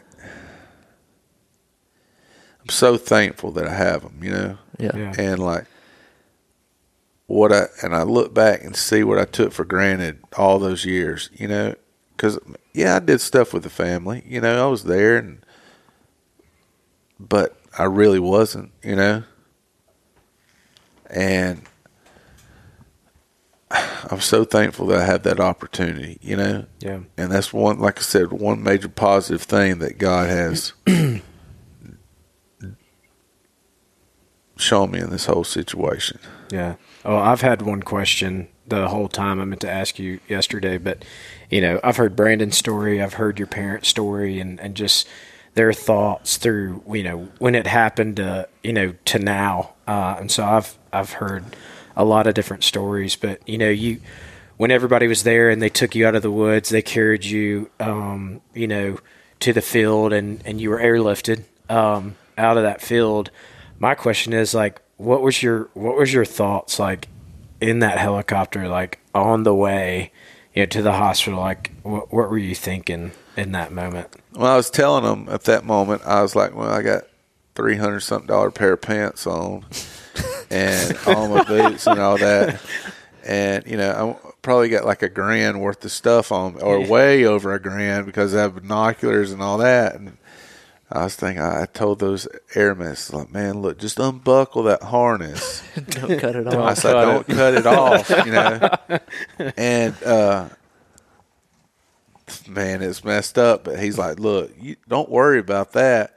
And so they zip me open, man, I'm in my birthday suit, and it's freezing, which I couldn't feel the temperature, but the coldness turned into, like, just pain, like I said, like just the needles and everything. And I like to, if those air medics are listening, I appreciate what they did, but I kind of like to have my stuff back. Because they're walking around with some nice Leopold stuff and, my release and everything. So thanks for all your help, but I sure would appreciate I'd like that stuff back. Yeah. No lie, like when I first got to the hospital, like, right after I got out of surgery was 13 and a half hours, and they kept me for a whole day because they told my wife and everything, they're like, look, he's not going to make it, like, if we go and put him under right now, the way those blood clots are in my lungs, they had to do something. I don't know, but they kept me, I think it was like 24 hours or something like that before they went and, I think that's a whole another part of the story besides just the neck injury is, like, we got him out. They got him to the ambulance, and like I said, he was in good spirits. He was joking, laughing, and we knew he was, probably paralyzed or hurt. But then when they got to the hospital and figured out, hey, he's got these blood clots in his lungs, there was another turning point that, like, hey, there's a really good chance he's not going to live through these blood clots. Well, like when the air medics got there, they kicked the regular medics out, like, get out of here, and they were working on me. And I'll never forget this lady, man, I'm talking about, like, seeing their reaction, like, hey, look, this guy's messed up, like, because of the way they looked at my vitals and everything. And she pulled out a drill, like, I'm pretty sure it was like a daggum DeWalt, and she drilled in my shoulder, and it was like, oh my gosh, man, I was screaming to the top of my lungs. And like Brandon, I think, and then like his wife and all that, like everybody that was there was like right around the ambulance. And I was begging her to stop because I couldn't move. And then she went, and what they were doing, they were putting in these lines because they knew that, they said I was probably on code, like just anytime. And those lines were like a direct, where they could like inject medicine to me, like get it to me directly, like really quick. And then they went in my tibia. And I remember hearing that drill or whatever that she was using. and not feeling any pain. Oh man, dude, this is messed up. You know. So you could feel the shoulder, or you just Up on my collarbone, and I mean, it was terrible. But I wanted something to drink. You know, that's all I wanted. Man, I was so thirsty, and I kept asking them. I was like, man, somebody just give me a bottle of water, you know, or something. I cannot have it. So when they took me, and I finally got to the hospital, and I advise everybody out there, get you a pilot that likes to fly fast, because this dude, he was on granny mode. This dude, I'm telling you, he was racking up his miles, you know. That was the most expensive taxi ride I've ever had, you know. So you underwent 13 hours of surgery awake, is what they could, because you said they couldn't put you under. No, they put me under. They had to delay the surgery because of the blood clots, because they really thought like he's not going to live. Like they told my wife, they brought clots. this chaplain in. When he come in, like I was still all, you know, I was talking, you know, everything, and I was like, look, this chaplain come in and talk to me, and I said, hey buddy, look, before you get to talking, will you give me something to drink? And he come in there, and I'll never forget this man. He was so nice, and he had this big cup of ice chips, you know. I was like, man, because I had all that dry blood and everything in my mouth. And he pulls out one ice chip. And now I'm thinking about it, he was barehanded, and he put it in my mouth, you know. And that was the best feeling, like just having that, man. I said, all right, buddy, give me another one. I said, you just dump them in there, you know. And he's like, that's the only one I can give you. I said, well, why did you bring a whole cup full? You know, like, come on, man. You know, and I was mad. Like, I was like, you said that to him? Yeah, I was like, man, why did you bring a whole cup? And so then I turned around, and I was like, I was just sitting there, like laying there. Because, like Brandon tell you, I was talking like it was fine. And I knew, like, all right, I'm at the hospital, I'm safe. I was thinking that. But I said, hey, can I use your phone? The chaplain, he's like, looking around, he's like, yeah, you know. He said, who you going to call? So I'm going to call my wife. Will you please call her? Well, he called her, and it's messed up thinking about it. I wasn't thinking about it, but like I gave him her number, and when she answered, he said, "Is this Erica?" You know, and she's like, "Yes." He's like, "Well, this is Chaplain." So. Oh gosh, my wife's like, "Oh, he's gone. He's out." You know, and she's like, "Your husband wants to talk to you," and she's like, "Really?" You know, and she's like, "Yeah." He's like, "Yeah." I got in there, and I was on the phone. I was like, "Babe, they won't give me nothing to drink," you know. I was like, see if you can't come back here, you know. And, man, like, all I wanted to do is see her. But, like, COVID, it was there. And, gosh, dude, it sucked. I couldn't have nobody back. They wouldn't let her in? Nope. They would let the chaplain in, but not your wife? Yep. And what was messed up, then he goes out there and, like, because they wouldn't let nobody in the waiting room. They're all outside, and it's freezing. They made them stand outside all night at the hospital. They wouldn't even let them in the hospital because of COVID. That's when it was like serious, crazy lockdown time, you know. Jeez. And so, like, that's another scary part. Here you're in the hospital, you know, like, man. But they finally let her in, you know. And I think I sent Cheeto a video of, like, the first time I got to be around her, you know. And she hadn't showed me that video. Like, I hadn't seen it. And since it's happened, you know, but she finally showed it to me before I came here, you know. She's like, look, this is pretty touching video. And man, it was messed up, like just seeing me like that, you know, like what the way thinking back on everything, like just, man, like at that moment, like all I wanted to do was just have her present, you know?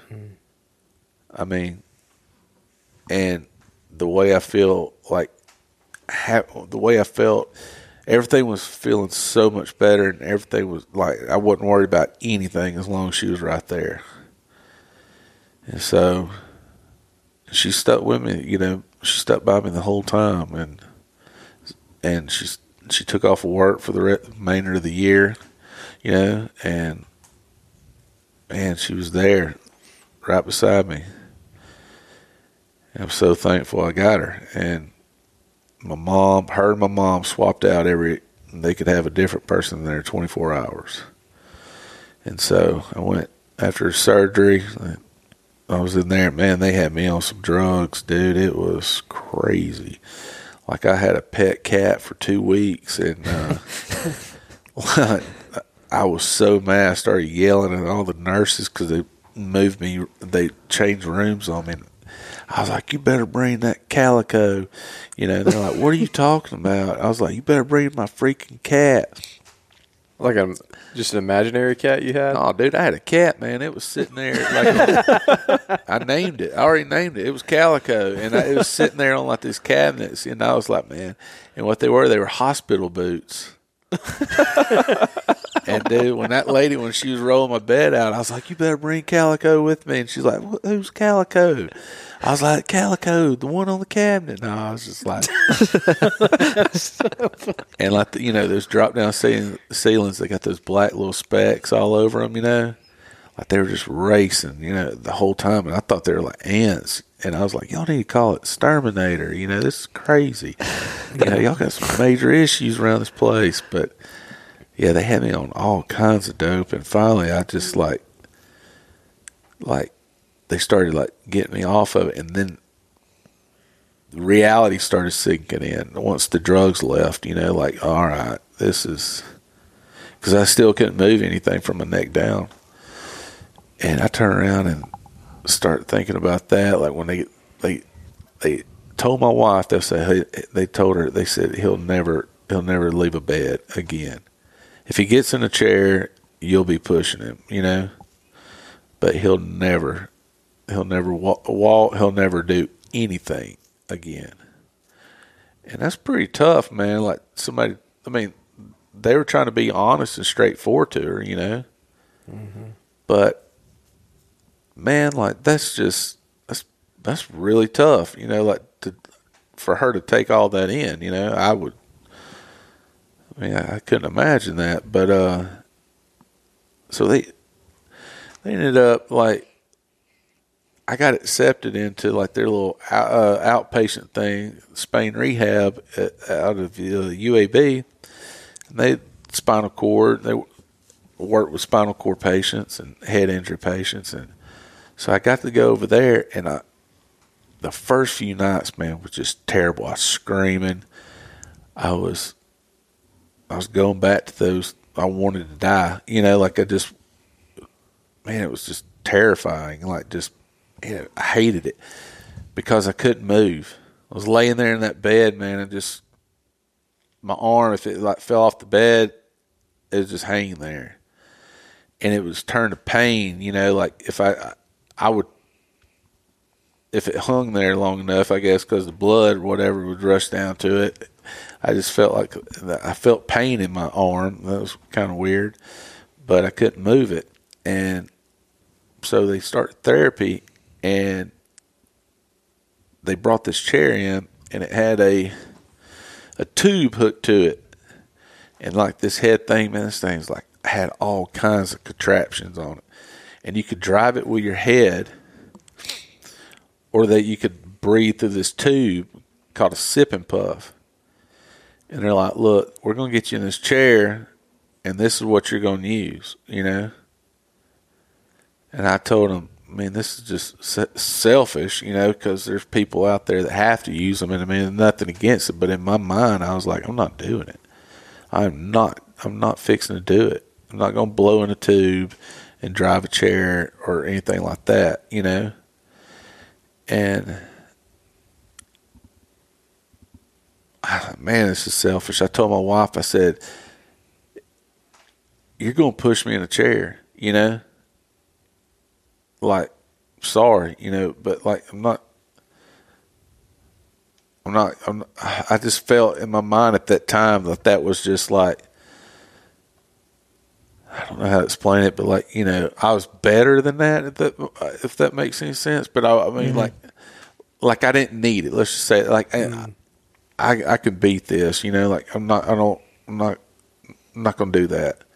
And like I said, man, there's people out there right now, and I've been around a bunch of them, you know, and there's no wrong, you know, there's just, it is what it is, you know, like you got to use what you have to use.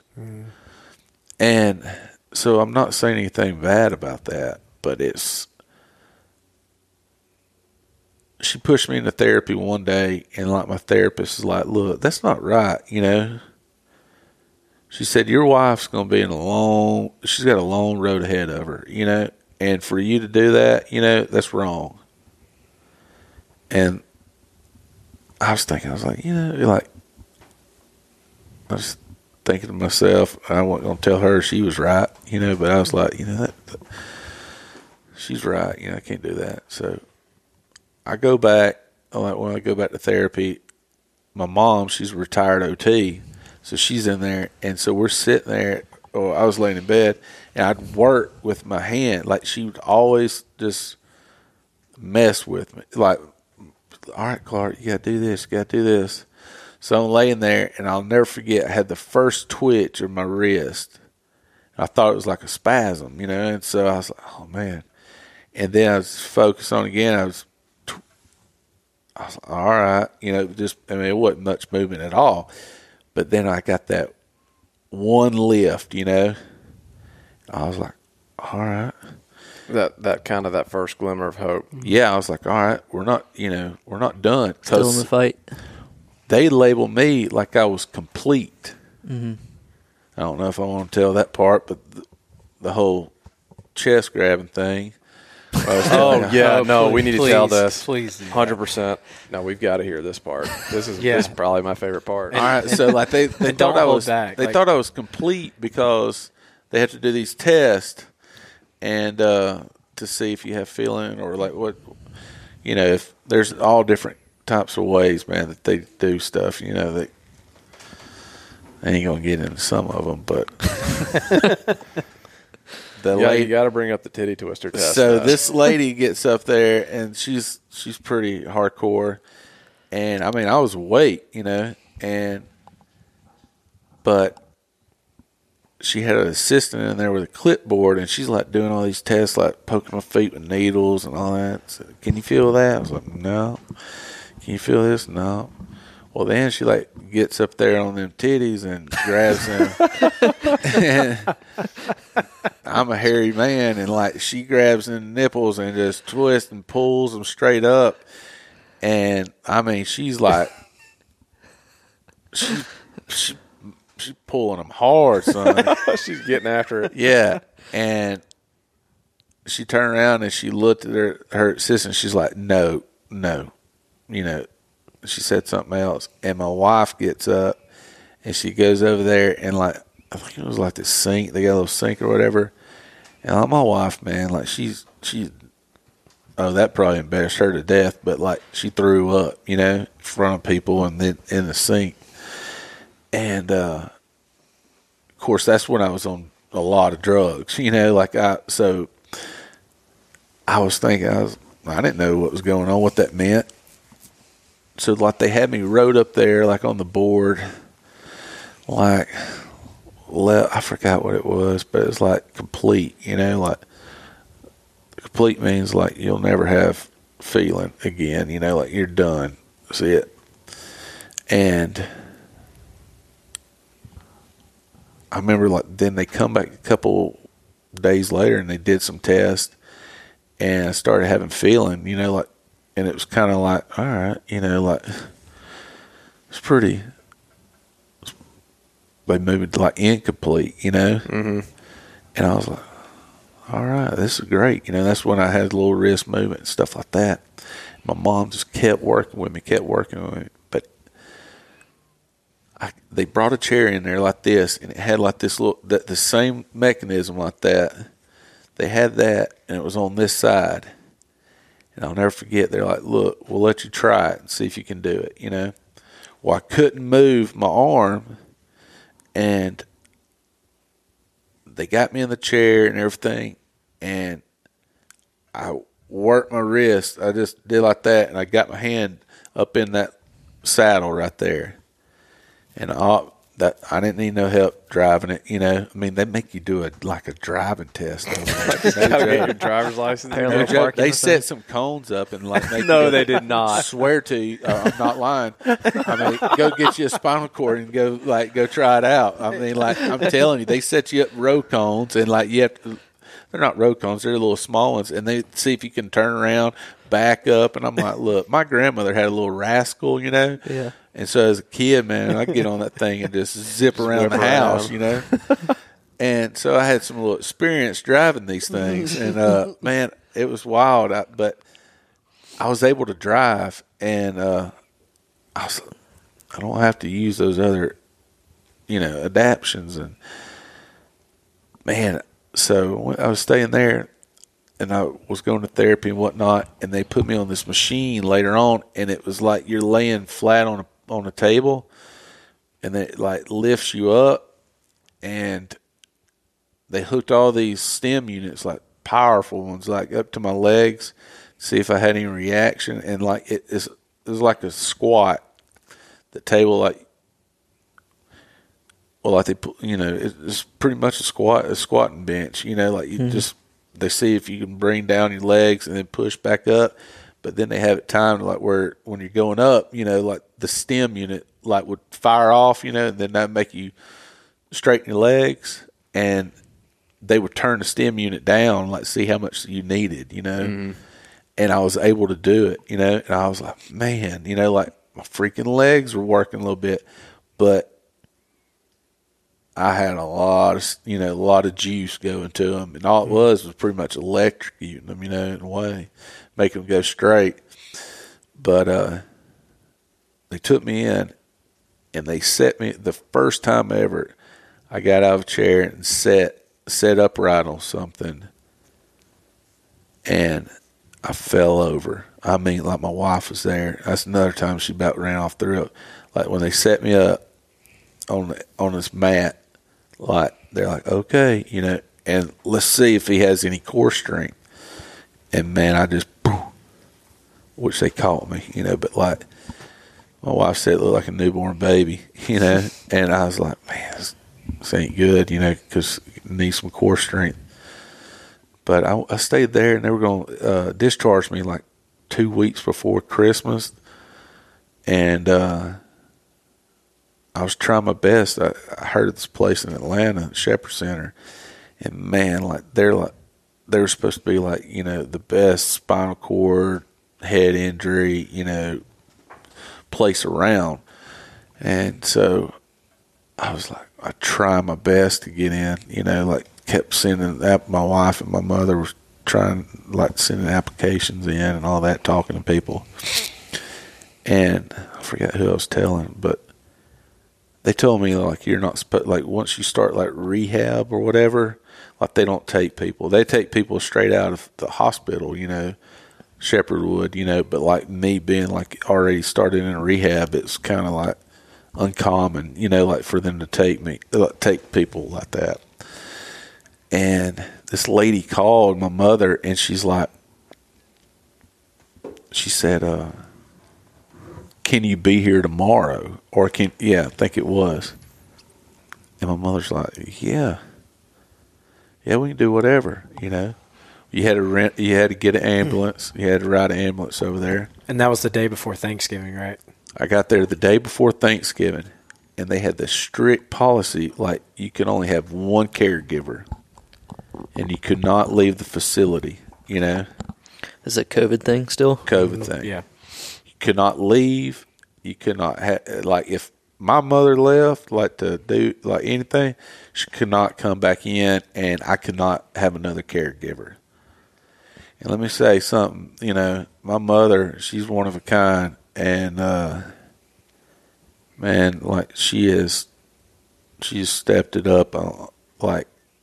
She ain't stepped up. She's always been like this, but me and my mother, like, have never spent this much time together since I was probably in elementary school. But when you're in a hospital room and they did lockdowns because maybe if somebody had COVID in there, tested out positive at Shepherd that they had COVID, that they would lock everybody in their rooms. No joke. Like, we were in there, I think, for 72 hours one time. God. 72 hours in a hospital room, and you're paralyzed, and your mom's over there wanting to, like, play, bingo or something with you. You're like, man, just leave me alone. Like, we need some time apart. So the only place you could go is like the bathroom. Like just have some, some space from one another. It was miserable, but man, I'm so thankful that she was there. Yeah. And but yeah, I got there the day before Thanksgiving. And the first week I was there, they had me standing up. And, man, like, that facility is like, man, I don't know where I would be if I hadn't gone there, I mean, this place is like they offer so many things. And they have like so many resources and stuff like that. And here in Atlanta, like everybody like works with them, Mm-hmm. and so they take all these great outings and stuff like that. I mean, the first time I ever left the hospital, I was my therapist took me out. It's just so like nerve wracking, like to be out in the world, like this in a wheelchair and all that. I was just worried about people looking and all this stuff. And like those therapists there, they like I don't know, they make you feel like, and they teach you like how to how to survive, or not survive, but like how to just adapt, and like how to do things like out in the real world, not just like, hey, we're going to sit here and lift up some cups, like they take you to the store, and like they're like, we'll buy you, like they took us to the fresh market, and they're like, all right, everybody's got like $50, I was like, well, I ain't got a wallet, they're like, no, everybody in here, we all give you $50, get whatever you want. I was like, well, all right, well, my hands don't work good, but but I'll try. And it took me like, our therapy sessions were like an hour and a half. And it took me like 30 minutes to get the little freezer door open, and there's like a line behind me. I was like, hey, bud, my therapist was like, no, he's got to do it, I was like, well, we'll let these people go ahead of me. Hey, bud, I'll give you $20. And I was like, this lady claims that I got $50, but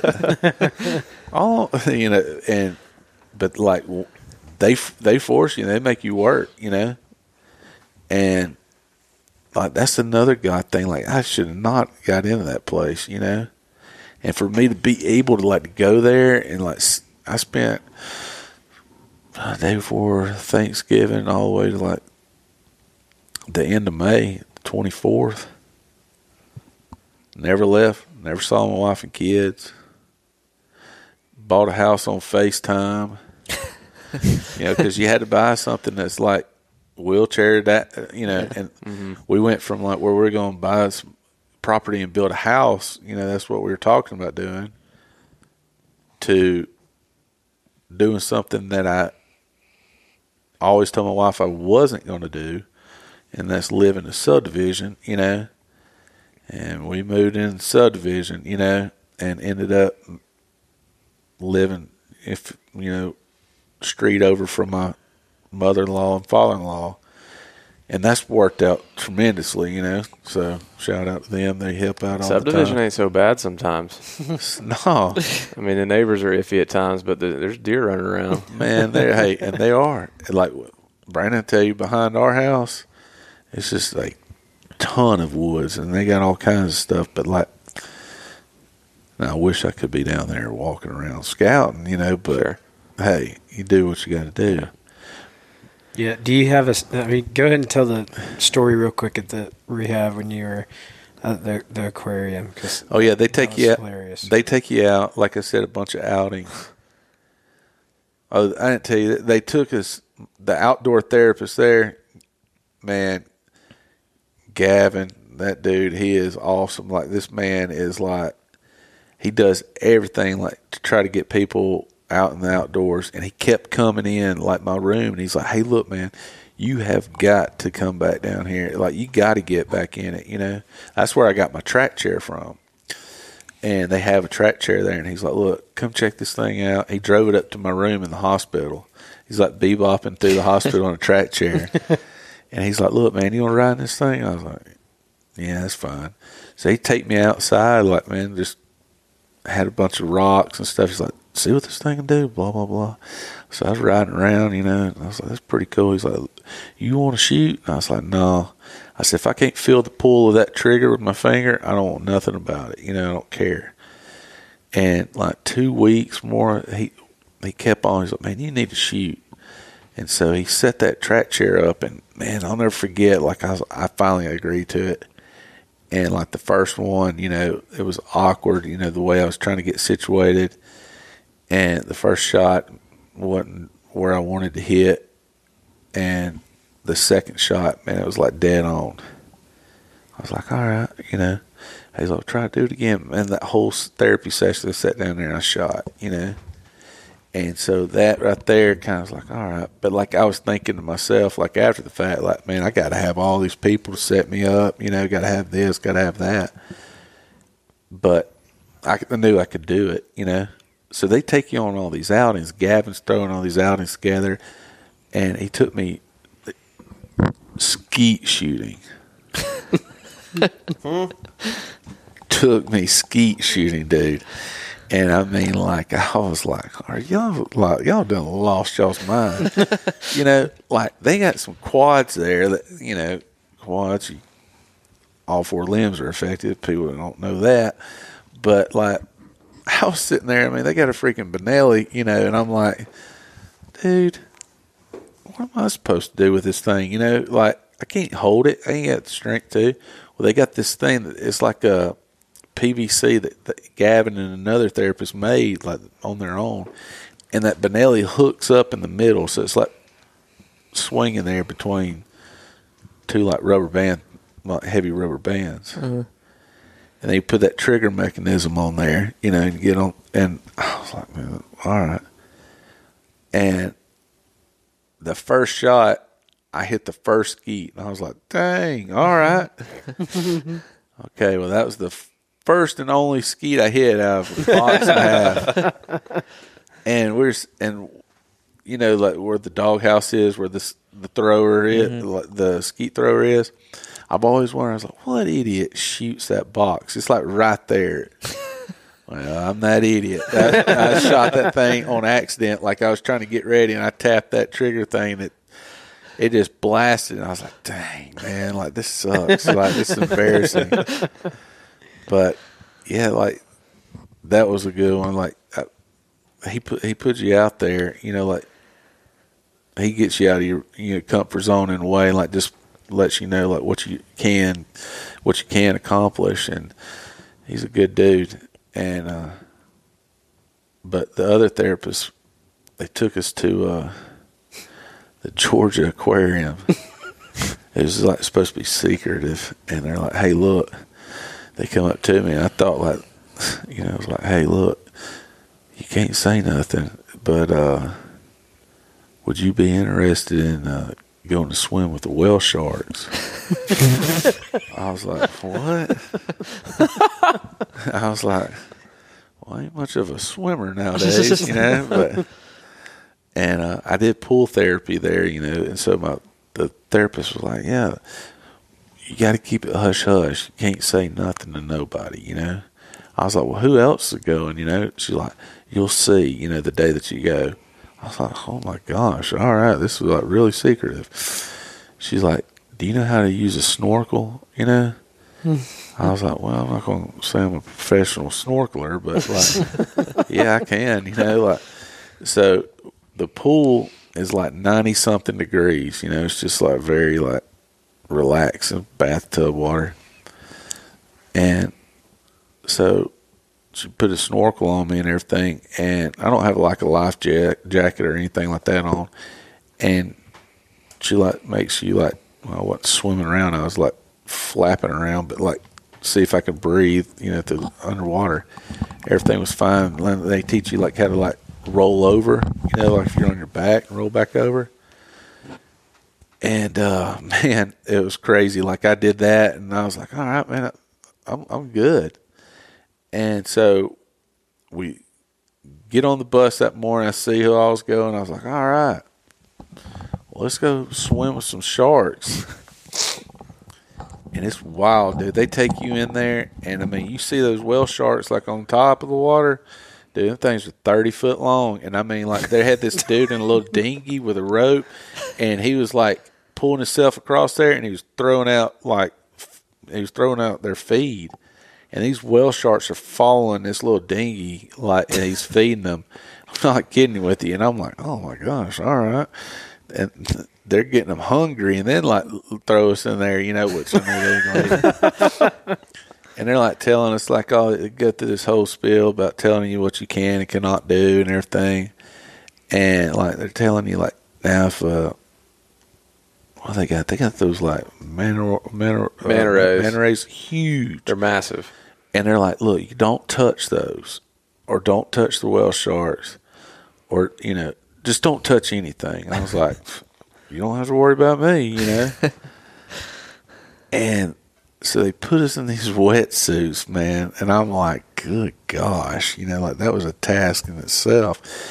And they roll us in these wheelchairs down this portable dock, and they get us out of the wheelchair and they set us on the side of the pier, and our feet are in the water, and they put your snorkel on, and they're like, get in. And I'm like, what? Like, y'all ain't go. I thought, at hospitals, they got those little chair lifts that you in the water and stuff. Yeah. No, they don't have that. They like, just get in. So I just like plopped over in the water. Man, when my body hit that water was 60 something degrees. Oh, jeez. And as y'all probably saw yesterday, like that coldness, like, man, it just gets my body tight and like draws up. Dude, like my hands just shot up under me like this. And I could not move. My legs wouldn't kick or nothing.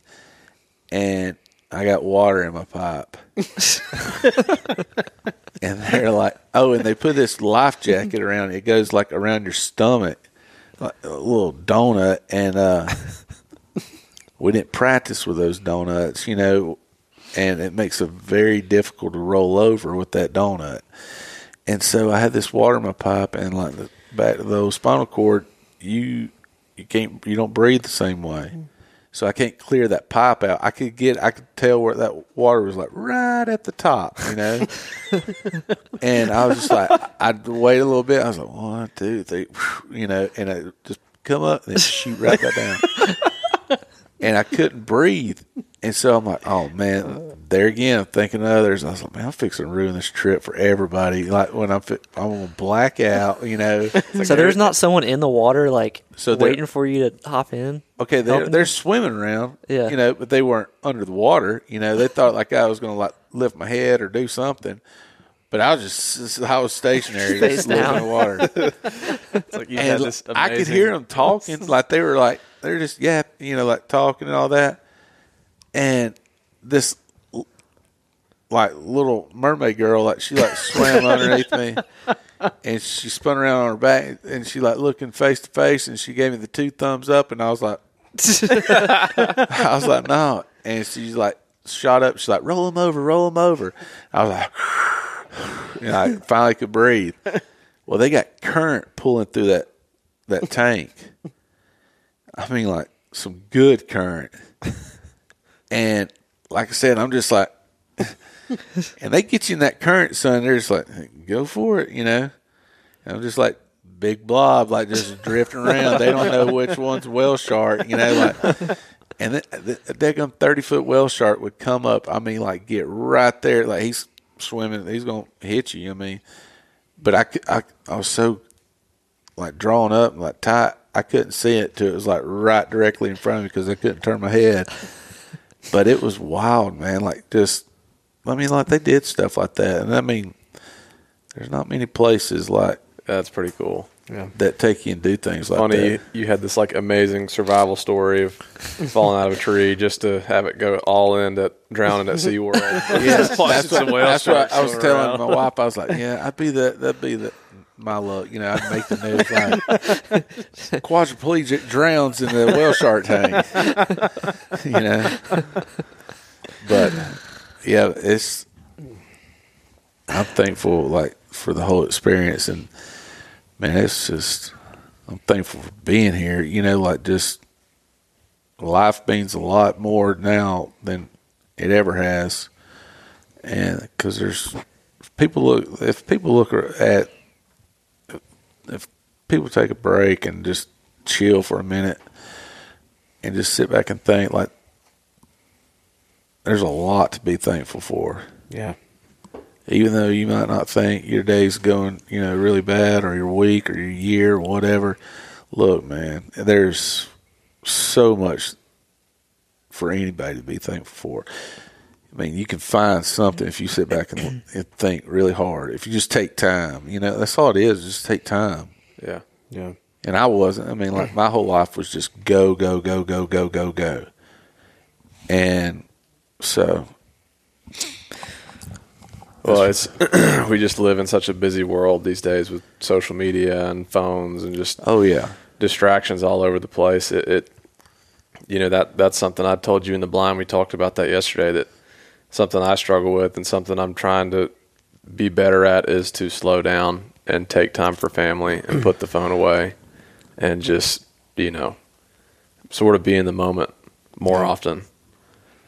And you know, there's a lot of takeaways from your story and you coming here, and I'm super, super grateful that you did come, and that you know, that your 9-year-old son did some little convincing there for us. Shoot, he's fired up, man. So shout out to him. What's his name? Hayes. Shout out to Hayes on that one. And you know, this has been an amazing experience for all of us. I do have a kind of a closing question for you. What does your wristband say? I can see part of it, but I can't see all of it. My little girl, she came up with this. And so my wife, this saying, she told me this when I was in the hospital. If you think you can't, I know you can. And I thought that was pretty, you know, intense for, well, now she's 11. Her name's Hadley. And I thought that was pretty good for, you know, a 9-year-old at the time to come up with, you know. And so my wife did too, and she made some wristbands. Yeah. And I always kind of think about it, you know, like the times I have thought about giving up and how life sucks, you know, and everything like that. I mean, I think of that, like, of her saying, you know, I know you can, you know, because like I said, I was the daddy that did everything, you know, helped them out and all that. And so I don't want to let them down and think like, oh, well, daddy just gave up, you know. I don't want to be that guy, you know, because if I did give up, what's that teaching them, you know? It's teaching them that it's okay to give up. Yeah. And it's not, man. You got to just keep on keeping on, you know? I mean, man, you just dropped one of my favorite movie quotes of all time. Yeah, Life's a garden, From dig Joe it. Dirt. You got to keep on keeping on. Life's a garden, dig it. yeah. One thing that touched me last night, talking about his kids so much, you know, and y'all probably noticed a lot of his stories are around his kids, but he called Hayes on speakerphone last night when we were driving back to the hotel, you know, and he was telling him about the hunt and, you know, that he made a good shot. And, you know, Hayes just paused for a second and he said, man, I'm so proud of you. You know, like when he said that to Clark, you know, I like teared up because it was so like sincere that like, man, I am so proud of you for doing that, you know. And it was like an awesome moment that made everything worth it. That like it touched his son. That like, man, I'm so proud of my dad for going and doing it. You know, it was an awesome moment. Well, something that Clark and I were talking about earlier today was just like feeling so limited in what you can do with your kids and your family now physically. Like you can't go on the trips and do all these things that you once could, but there's still just as much or more opportunity to be a leader in your family, because it doesn't have to be, you don't have to physically lead your family. You can lead them emotionally and spiritually. And it's super encouraging to me, just kind of your outlook and your perspective on the whole thing. The fact that you're not giving up and you're not, it's not even like an impediment to you. And you're taking advantage of the time that you have to spend with God and focus on kind of those leadership qualities that are honestly more important than the physical things. Yeah. So it's, I know I would, and I struggle with it now. I couldn't even imagine the struggle that you go through on a daily basis, but just like the daily battle of, you know, asking God, like, why did this have to happen to bring me back to you? And I think about that a lot. Like, I struggle with my faith every day, and I pray, like, God, just, you know, help bring me back in, help just kind of bring me back into a relationship with you. And sometimes I find myself praying, like, but don't do something so drastic to where it's like I have to go through this hard time to get me back to that point. But I feel like so often, like, that's what it takes for people to finally surrender and have that moment that you had where you're crying out to God and just like giving him everything. Yeah. The crazy thing is, God gave me so many other sons. Yeah. And Brandon will tell you, like, from a young age, you know, I mean, like, there's stuff that I shouldn't have lived through, like, before, from car wrecks and stuff. I mean, he's hit me with a lot of eye openers, and that's what I've always said. I think, like, he's been beaten at the door. Mm-hmm. He's gave me multiple, you know, as of most people have been like, hey, look, you know, I should be thankful, you know, like, no, like, I just, man, all right, that sucks, you know, like, all right, let's move on with it. Mm-hmm. But I think, like, he had to, like, that's what he had to do to get my attention. Yeah. Something really like, hey, look, you need to wake up, you know, and this is what you need, you know. But, yeah, I mean, I really think that, you know, I mean, in all honesty, like, yeah. And I've told people that before, like, after my accident, that he's been knocking at my door for a minute, you know. I just hadn't chose to open it. Well, there's so much good that has come from such a horrible thing. And I think if you remove God and faith from that equation, it's just an accident, it's just a tragedy, and that's all there is to it. But right. When you inject God into it, in my opinion, he's the only person, when you inject God into a horrible situation, he's the only thing that can make good come out of that. Such a horrible thing. Like, he brings goodness out of it. And, you know, it's brought you to your faith. It's brought you closer to your family. Like, I know your whole mentality has changed entirely from that incident. And it's just like something that was meant to be, or just as it is, it's just a tragedy and horrible. And what good could possibly come from it? But when you inject God into it, a lot of joy, a lot of good comes from it. And I think that, you know, you telling your story on this platform will really spotlight that. So I'm really thankful that both of y'all took the time to, you know, honestly take a leap of faith and come hang out with a bunch of yahoos in Atlanta.